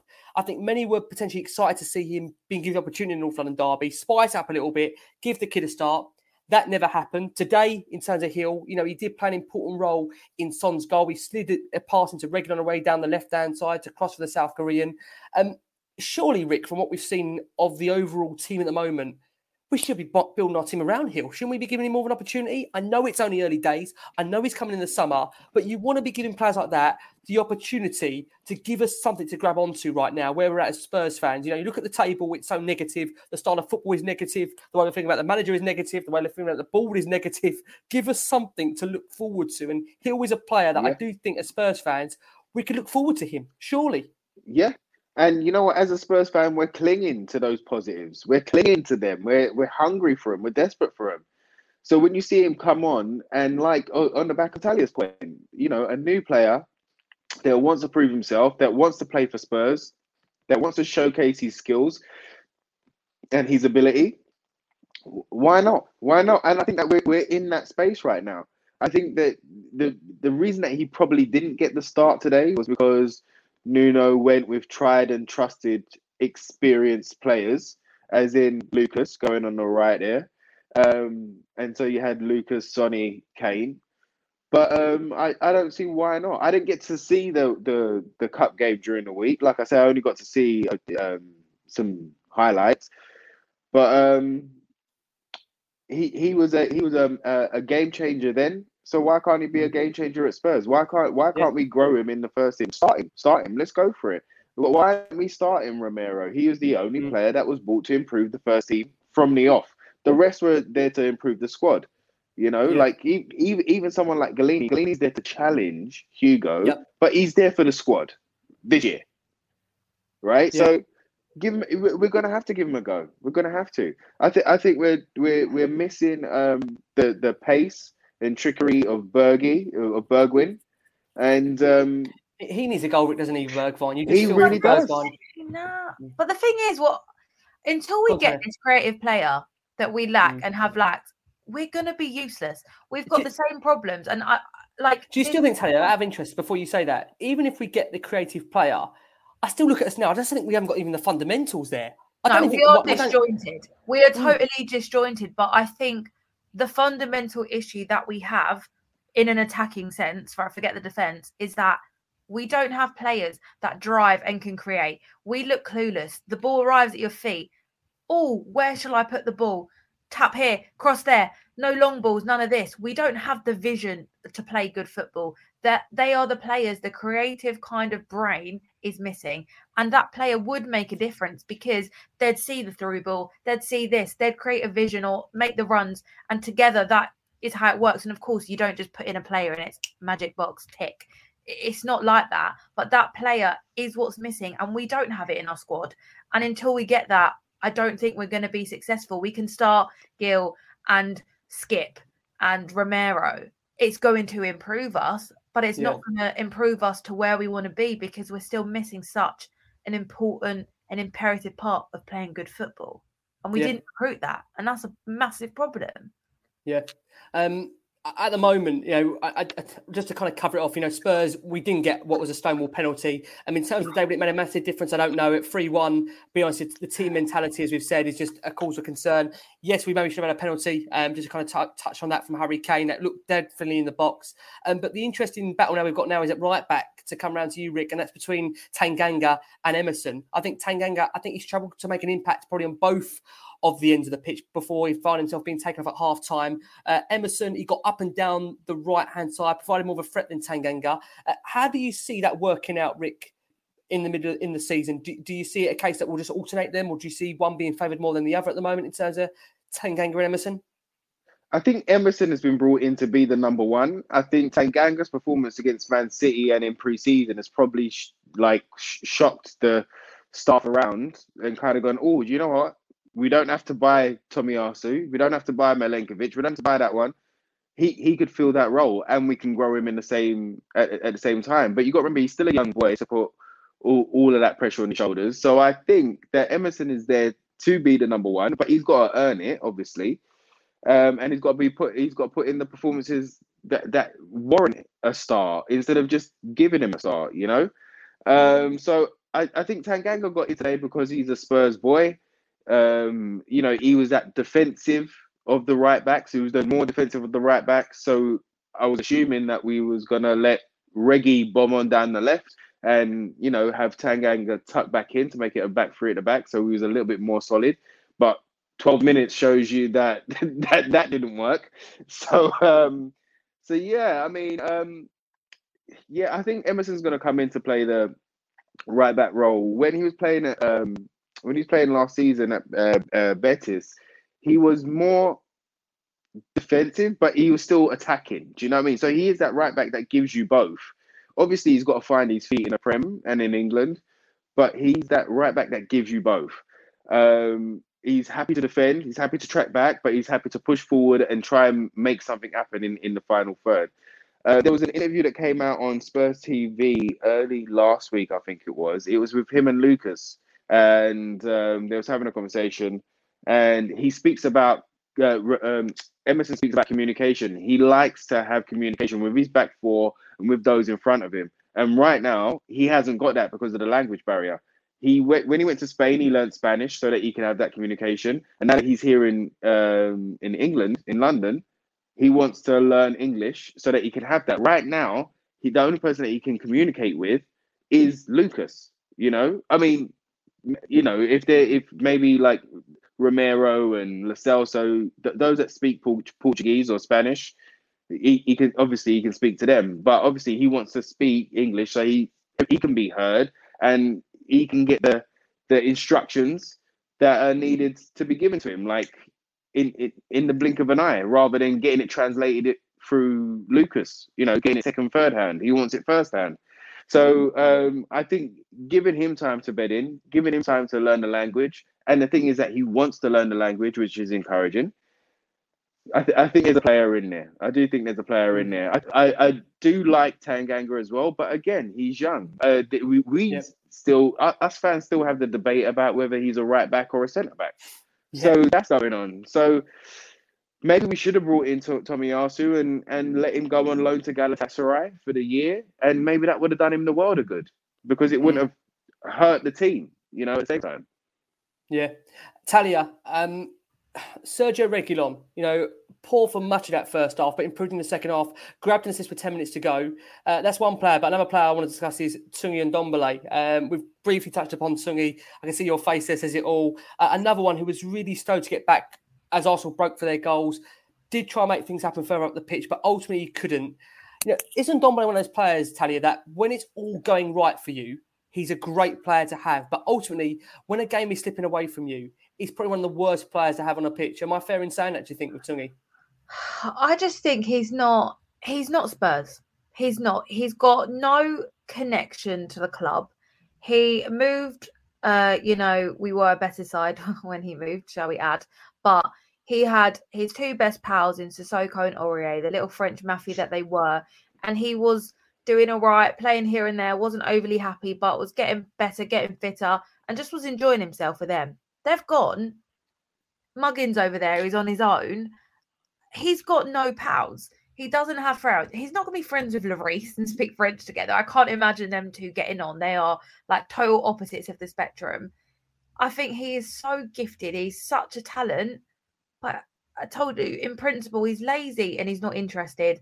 And you can have all the talent in the world, but if you don't put the time in, you don't want to train, you don't want to try, you don't want to be a better footballer, you're not going to succeed. You know, they're in equal parts and he's got the talent, but I just don't think he will have a future here. And it's a shame because he is great. And, you know, he does so many positive things. You watch and you're like, oh, unreal with his feet, does amazing things. But he also makes a lot of mistakes. And I think the last couple of games we've seen it. The game in the week, I know other Ricky didn't see it, but he was we're still picking him. One, if not two of the goals were his fault, let's be honest. Today, he lost the ball a lot of times. And he'll probably get picked next game. And that's also weird because, you know, Nuno didn't even want to pick him and was very anti-Tanguy a few weeks ago. Now he's starting. He's been a little bit shit. Yeah. This is what I don't get, though, and I think this is why we're all confused. It's because we're in a desperate situation, Talia. It's because we're in a desperate situation where we need any ounce of creativity. So because that he gives it, he is that spark. We're willing to take the rest of it. But then I think that we need to almost, and I know this is almost like babying him a little bit, but I don't think he should be in a defensive position. If he can't defend, if we saw, because in my highlights, I did get to see the attempt at defending the corner and then the slip. But if you can see that he doesn't really have that defensive brain, then keep him up top. Keep him up top the whole time. Harry can't wait to run back and do someone else's job. Let him run back. Let him head it out, or let somebody else. Do you know what I mean? Let somebody else get back there, and you leave him up there so that we're not asking him to do a job that he can't do. And that's what. And that's what gets me about even what you were saying earlier about bringing in a creative player. It'll be great to bring in a creative player, but if we're asking him to play alongside, you know, Skippy and Højbjerg and be defensive and track back all the time, then how creative is he going to be? You know, he was lucky again to have someone like Eriksen, because Eriksen was happy to do a bit of both in his peak. You know? No, I agree, but I think, you know, ultimately our squad is a mess. Everything at the moment is a mess, and it is. Desperation is the right word. We are desperate for someone to do something, and there's no clear plan, action, which is why we don't know what he's doing. No one does. They don't know. We don't know. No one knows. And until that changes, we're not going to be successful. But I still think, you know, ultimately our offensive play is still our strength, or should be our strength, and we still don't play to it. And, you know, that is the fundamental raw issues of what is happening. But agree, players need to play in their position and not play in three other positions just because other people aren't good enough. You know, if you're at work and your mate's not doing their job, if you do their job as well, you can't perform to your best ability either. So it doesn't work. It's tough. I mean, I won't put us through discussing Dele and Lucas and Oliver Skipp. What I will say on Dele, that he barely made an impact on the match, was taken off at half-time. You make your own judgment in terms of what that's going to hold for the future for Dele. More plenty of winning running. Can I just say, sorry, just to interrupt there, though, it's the point is, I don't know what that means for the future. We do, this is what we've said the whole pod today, is that you play well, you start. You play badly, you start. And that is what the problem is. We've all said it, and I can see in the comments as well. Kane, Dele, Dyer, Tanguy, whatever, drop them because they're not good enough. One, who you're replacing. B, it's not happening. He's not going to do it. Kane's being picked because he's Kane. Dele's being picked for some reason because he thinks he's Dele, for whatever that is. Like, this is the problem that we're having, is that they will start again and we'll play again. I think, like you said there, Talia, is he going to really make absolute wholesale changes without having players in position where he can bring someone in to replace them? Moura, plenty of willing running as always, but he couldn't make a dent on the Arsenal defence. Other than that, a late deflected shot that Ramsdale tipped onto the crossbar. What I will say, probably one of the, I don't know if you say it's a positive that came out of that game, but Oliver Skipp came on for the second half and at least showed that he knew what a North London derby was, did put in a couple of tackles, put a few slightly early challenges, picked up the yellow card midway through, and Spurs' midfield definitely looked better with Oliver Skipp in that team 100%. Like I say, for our listeners on YouTube, thank you so much as always. For our listeners on audio, we are going to go for our final break of the show. Taking you into this break, you're going to hear a couple of previews of the NS Mura game to come in the Europa Conference League. And again, yet another good day for the Spurs women. You're going to hear that from our correspondent of Anna, Spurs XY there. If you're still watching on YouTube, thank you so much as always. We're going to go into that right now and discuss our Europa Conference League opponents in Mora to come on Thursday. Hello everyone, I'm Anna from Spurs XY and welcome back to the Spurs Women segment here on The Last Word on Spurs. Good news is the women won today against Reading at home at the Hive, which means we have won 3 out of 3, and as things currently stand, as I'm recording this, we're top of the league. The only people who could knock us off is Arsenal if they beat Manchester City, so come on City. But yeah, it was an interesting game. It was nice to be back at the Hive. There was a really good crowd, definitely better than anything pre-pandemic. So it was very, very nice to see that. They were quite loud as well, so I was really happy with that. The game was, well, let's put it this way. 1-0 was a pretty fair reflection. We were the better team. We had better chances, barring one slip from Bartstrip and then a great save from Becky from a one-on-one situation. But realistically, we didn't really create much. We weren't fast enough on the ball. We had a couple chances in the first half, but it was pretty mediocre. And the second half was a little bit better tempo, a few more chances, but nothing really cutting edge. Up until we made a double substitution with Ayan and Tang coming on, and Tang making an immediate impact with a lovely ball through to Jessica Nas, who was having an interesting game because she was dropping very deep, very Kane-esque, but not really allowing her pace to shine, because what she does best is when she's up front and then runs through and scores goals like that, which is exactly what she did after a lovely ball through from Tang, past the defenders. Jess was one-on-one with the keeper and put it past her in the 84th, 85th minute, which is exactly what we needed. Lovely goal to get the 3 points at the end of the game, and there was nothing really Reading could do about it. Lovely sunny day at the Hive as well, so it was very, very happy with that. As I said, overall, we're now 3 out of 3, which is cracking. I really can't remember the last time we had 3 wins in a row. I can't remember the last time, well, I don't even know if we've ever done starting with 3 wins. So it's an absolute cracking start. That being said, we know the men did the same thing, so don't get carried away. But it's really good. I'm starting to have more faith in management and everything, because I wasn't too convinced after Rian came in from Karen and Juan, and then last season, well, let's just forget about last season, I think, for everyone's sake, for both men and women. But now it's looking a little positive. I'm not saying it's perfect, because I still don't think we know what our best 11 is, although we only made 2 changes from 2 weeks ago, win against City. So that's really good, because I don't like too many changes, but I think Tang looked very sharp when she came on. Cho came on for a little bit at the end. She looked quite positive as well. Kit Graham and Rachel Williams, both of them were great. Becky Spencer with that fantastic save. She wasn't really troubled much after that. Ashley Neville, fantastic as always. So a couple of decent performances today. Nothing crazy to write home about, but a very important win against an unusual, not the best performances, so it's very important that we got the win. So yeah, overall I'm very happy, and hopefully this little segment is a little bit of a sunshine. I hope you enjoyed the rest of the show, and come on you Spurs. Mura is the current Slovenian football champion, so the club is arriving in London in a similar role or way as Slovenian side Maribor came to the city for the Europa League match in the 2012-13 season, when Spurs won with the result 3-1. So what is the starting point for Mura ahead of the game against Tottenham? Mura is heading to London from the small town of Murska Sobota with a population of 11,000 people. So Slovenians are completely aware of the Spurs' role in the Group G. Tottenham is obviously the first candidate to win the group, and Mura is the outsider in the general public opinion. So the Slovenian side might accept a minimal defeat in London too, so they rather prefer to focus on showing a good game and then see what it would bring to them, So what can be said about Mura manager Ante Šimunža? Mr. Šimunža was a very good striker for Maribor. He also played in the Champions League for the club and scored some decisive goal there. So 20 years later, he is considered to be one of the best football managers in Slovenia. He's very experienced, and his teams usually play pragmatically for the positive result.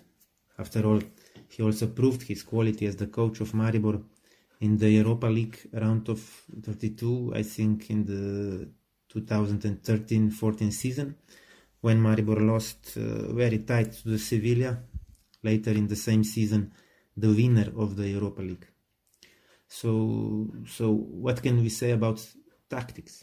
Mura most often play in the 3-5-2 or 4-2-3-1 systems, so you can expect a similar but modified system in London on Thursday too. So it might be a 5-3-2 or 4-5-1 system with the emphasis on the defense, you know. Coach Ante Šimunža has a lot of attackers at his disposal.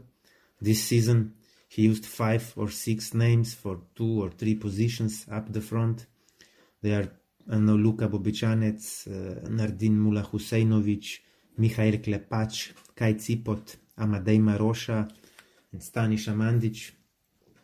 Probably Šimunža has the widest attacking options among all the clubs in Slovenian league. But on the other hand, Šimunža's main challenge is the absence of the injured forward Luka Bobičanec. I mean, Luka has been the best Mura striker in the last few years, and teammates miss him greatly, of course. So this could be the main issue for Mura's attack. So if we do a small recap, what should be the starting point of the Mura before the flight to London? I know the main goal is to kind of survive the visit in London without major problems or negative consequences. So obviously any positive result of Mura would be surprise, maybe kind of a huge football sensation. I don't know, but it is not the most likely scenario, of course. Tottenham are absolute favorites in this match. Dear Tottenham fans, greetings from Slovenia with some basic infos regarding your next opponent in UEFA Conference League. As you know, Tottenham will face Slovenian champion Mura. They are first-time Slovenian champions, and they play in UEFA Eurocup's group stage for the first time in their history. Mura is a modest, small side. This is third biggest club in Slovenia. They are challengers. They are a fighting side. That's how they won this title here. They overcame Olimpia and Maribor, who are the biggest clubs here. We expect a lineup something in regard 4-2-3-1, as they played versus Vitesse Arnhem in the first round of group stage of UEFA Conference League. Mura lost that game 0-2, so the coach Ante Šimunža has very few options in the squad, limited options, so we expect a defensive-oriented performance, of course, because Mura is used to stay at the back, to sit at the back and wait, and try to search something in a way of counterattacks and something like that, maybe free kicks and so on. So the biggest strength of Mura is, I think, teamwork ethic. If they can hold a halftime, they can challenge an opponent for something more. But of course, Tottenham is a clear favorite here. But I would like to say that Mura is playing 21st match already, a competitive match this season versus Tottenham. Just in Europe, they played Skandia, Ludogorets, Žalgiris, Sturm and Vitesse. And at home, they beat Olimpia and Maribor this season already. So, this is going to be the toughest match, of course, for Mura this season. We don't know what to expect because we don't know how seriously Tottenham's going to take this match. But I presume it's going to be a challenge for Tottenham, of course. So UEFA Conference League is a new league, a new cup, so this is a chance to achieve something in Europe. I'm not too I don't expect Mura to challenge for a win, of course, I don't expect that they can collect some points here, but who knows? Everything else than a defeat with more goals is going to be okay for Mura. As I said, they are new in Europe. They collect experience. They will try to face aside from Premier League. It's going to be a big match, of course. Their coach, Ante Šimundža, as a player, he played with Maribor in the Champions League, and he also played with Maribor as a coach in the Champions League a few years ago. So he is used to play, he's used to European football, of course, but of course, quality is, of course, on Tottenham's side. So these are some basic infos regarding your next opponent. This is it. I hope that we will see a proper competitive match and let the best team win. Let's come to you, Tali, to start this, because Europa Conference League, let's be honest about it, is a competition that many feel maybe we want to be out of, some want to still be in it, someone is as a development tool. So ahead of Thursday, and on the back of that horrendous result now, what does Nuno do? Does he make a wholesale 11 change? What do you want to see him do on Thursday in that Europa Conference League? I think it's so difficult because prior to the season, you know, we were all, I would say for the most part, quite unhappy about being in the competition because it is Farmers League, so they say. And we were all like, do you know what? We'll be able to play our youth team. The academy players, for the most part, or at least our fringe players, will be playing those games, and it is an opportunity for development. So there's no reason why we can't take it seriously, etc., etc. It's not becoming that because we had trouble with the last ones, which I guess was unexpected trouble. It's going to keep happening. If we play a depleted team, we're not good enough. Our fringe players, our academy players, even some of our first team players aren't good enough. So we're not going to do well. And we can't afford to play our first team players in all of these competitions. So I think we're stuck. And I don't know what he does. And this is what, again, I think is a little bit confusing because he has mixed it up. Let's play some fringe players. Let's play some academy players. But let's captain Kane or let's captain this. Like, it doesn't make much sense. And I think the game plan is now lost in that we can't just use our academy and fringe players for these competitions, which is a shame. But we need a way to win and not impact our Premier League chances. Is this important to you, this competition, Talia? Is it important to you, this competition? It's not. No, obviously on paper it's not, but I don't believe we're going to get Europe this season. That is the easiest route of getting European football. And if I was him, as unfair as it is, I would play the weaker teams with weaker players, and especially the away games. You know, when you're at home, you play with your mediocre team and you have your strong players on the bench.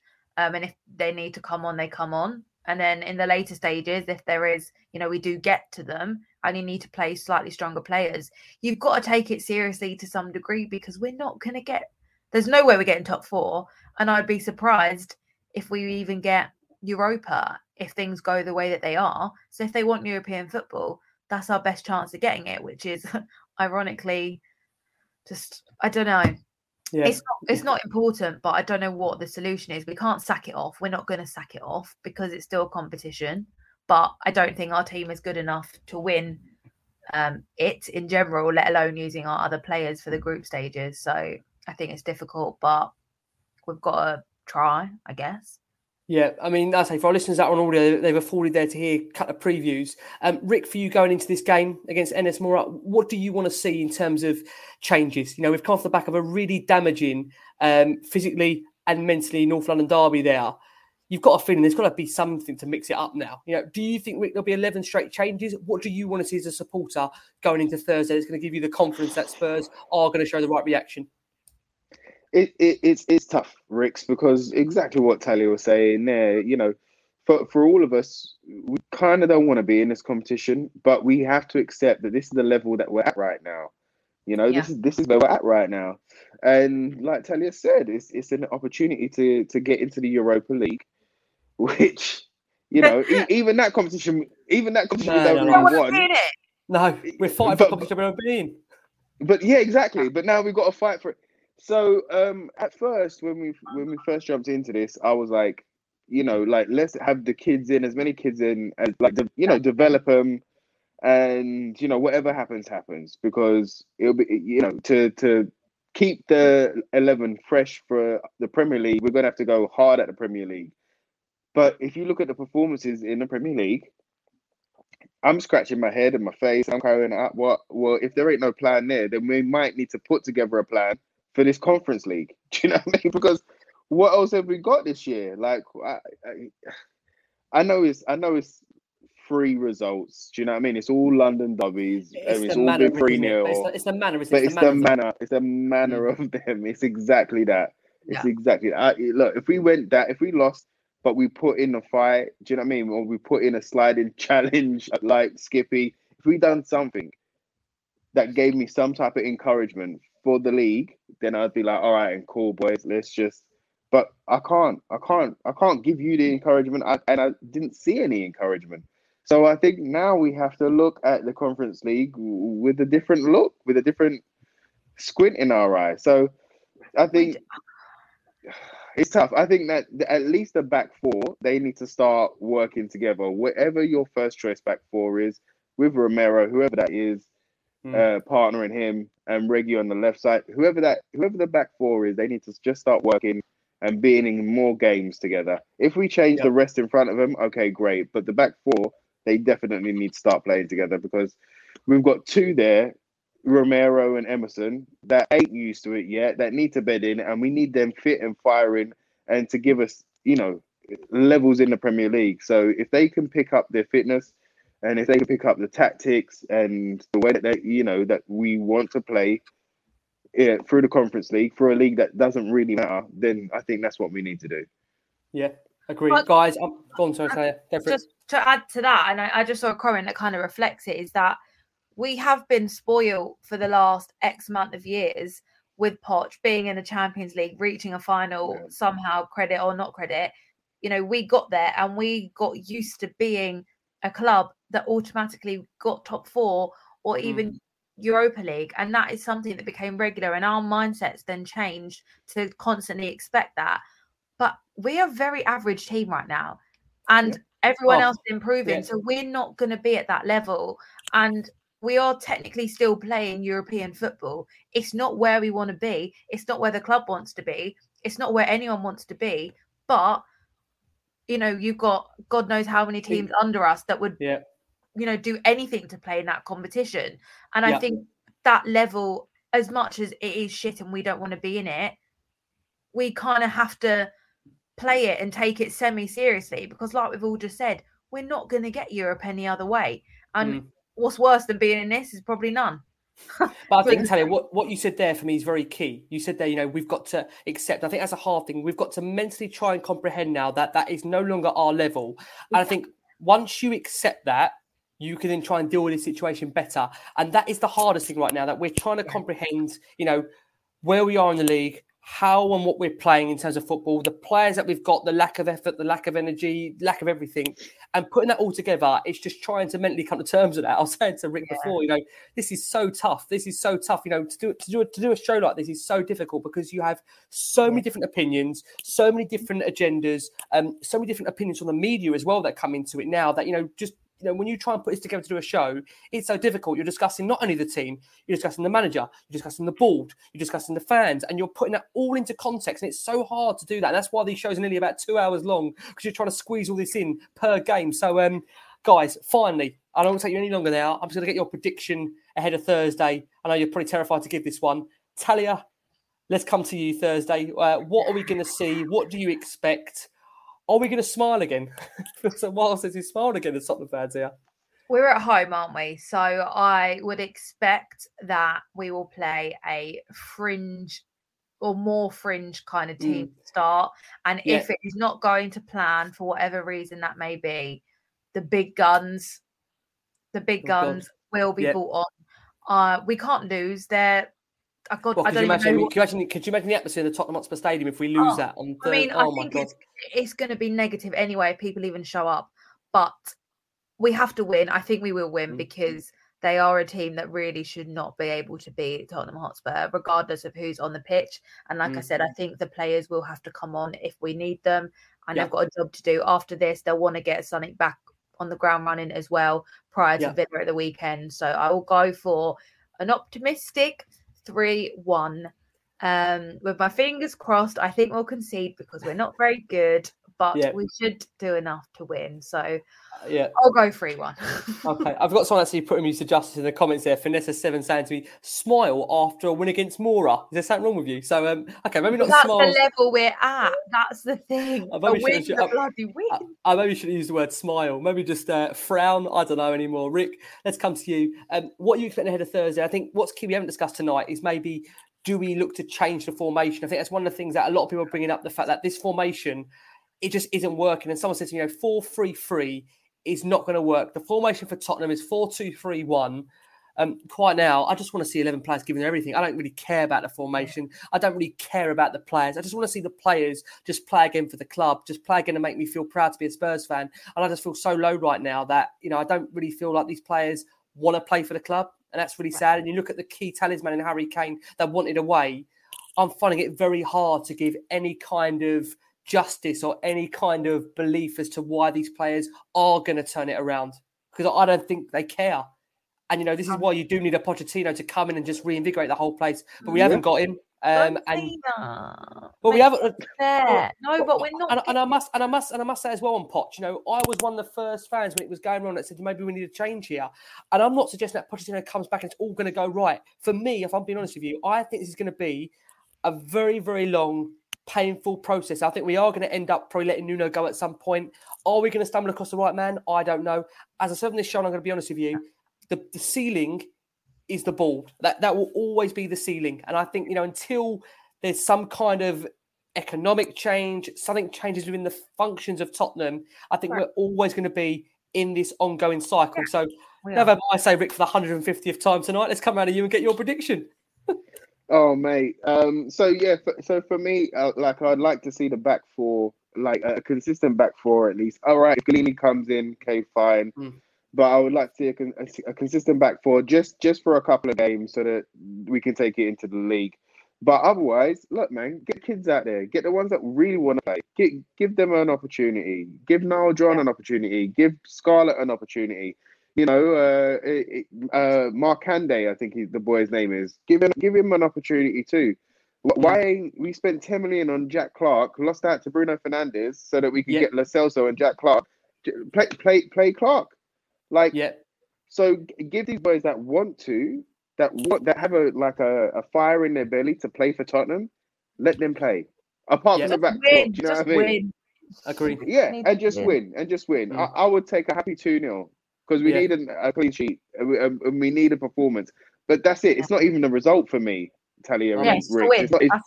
I need to see something happen. I need to see something happen. I want the 3 points, but I want to see some patterns of play. I want to see some dynamism. I want to see some risk taking. I want to see those that are there to defend. I want to see those that are there to put in a challenge, put in the damn challenge. Do you know what I mean? And those that are meant to score. Let's go. Let's have it. I still love my team, even though we've ranted for 2 hours. I still love them. I still can't smile without them. Do you know what I mean? But it's just the frustrations because we see it, because we live it every single day. If I see any fans say you're supporting Spurs because you're a glory hunter, that would kill me. If you're supporting Tottenham, you are. If you're supporting Tottenham, you are certainly not here for the trophies at the moment. Anyway, I was born into this misery. My fault as well. My dad, who I know watches this, I said to my dad, I said, "This is your fault." I said, "Oh, I can't get out of it now." I said last week we were watching it at Chelsea. I thought, "Oh my god, it's just the thought of voice coming in to have to talk about it for another hour and a half. That kills me afterwards." I think, I know. Listen, Ricks. At 3-0, I wanted to turn it off. It's your fault. I had to watch the whole 90 minutes so that we can talk about it tonight. Oh, mate, I'm sorry. I'm sorry. This is the worst thing. You pre-book guessing, you think, oh my god. And I thought, I got a great panel for tonight. It's be so optimistic and positive. And then that happens. You think, oh my god, how am I even going to convince anyone to want to come and discuss this utter shit show that we find ourselves in? But I must say, on that note, A wonderful thank you for having her back. The brilliant Talia Corran on the last one on Spurs. Talia, we always love your opinions. Thank you so much, Talia, as always. Thank you for having me, even in such terrible circumstances. It helps to talk about it. Talia, you was due this because you came on the back of Spurs being top of the league and we won a game. So this is always going to happen at some point. Look, I think most of the time I'm on it, unfortunately, when we lose. So I could say I'm used to it. But Talia's always here when the shit hits the. I always feel like she's always here. It's like when Poch was. Whenever it kicks off, I'm here. So pre-book me, and then that something will happen. I'm not pre-booking before a cup final, Joe. Not a cup final. Like, the chance would be nice, wouldn't it? My God. I've got to say also a massive thanks to Anthony Costa who joined us, and obviously currently gigging at the moment all across the UK. So thank you so much to Anthony Costa, and of course, back by always popular demand, my guy Ricky J Norwood. Ricks, thank you so much. I'm sorry to have to make you watch the 90 minutes of that. But I'm sorry, I can't take it back from you that you have to watch that. I'm so sorry, but thank you as always. No worries. Always a pleasure. Always an honor. Love doing the show, Rick. So bless you, Rick. Anytime you need me, you let me know. Always. Win, lose or draw, come on you Spurs, Win, lose or draw. And I must say, the comments are absolutely ballistic tonight. We had, I think, at one point, nearly over 1,000 people watching us live, which is quite simply insane when you think about that result and what Spurs were going through. I would say what you're doing with yourselves, but you're probably exactly the same as us, absolutely heartbroken and trying to find someone of solace that feels what you feel. Listen, we're all going through pain. This is what it is being a Spurs fan. But you know what? I always am told there's always another game, even if it's the Europa Conference League on a Thursday. So please, guys, as always, most importantly, keep safe, keep well, and as always, come on you Spurs. Come on. Sports Social Podcast Network. Okay, round 2. Name something that's not boring. A laundry? Ooh, a book club. Computer solitaire, huh? Sorry, we were looking for Chumba Casino. That's right. ChumbaCasino.com has over 100 casino-style games. Join today and play for free for your chance to redeem some serious prizes. ChumbaCasino.com. No purchase necessary. Void where prohibited by law. 18+ terms and conditions apply. See website for details.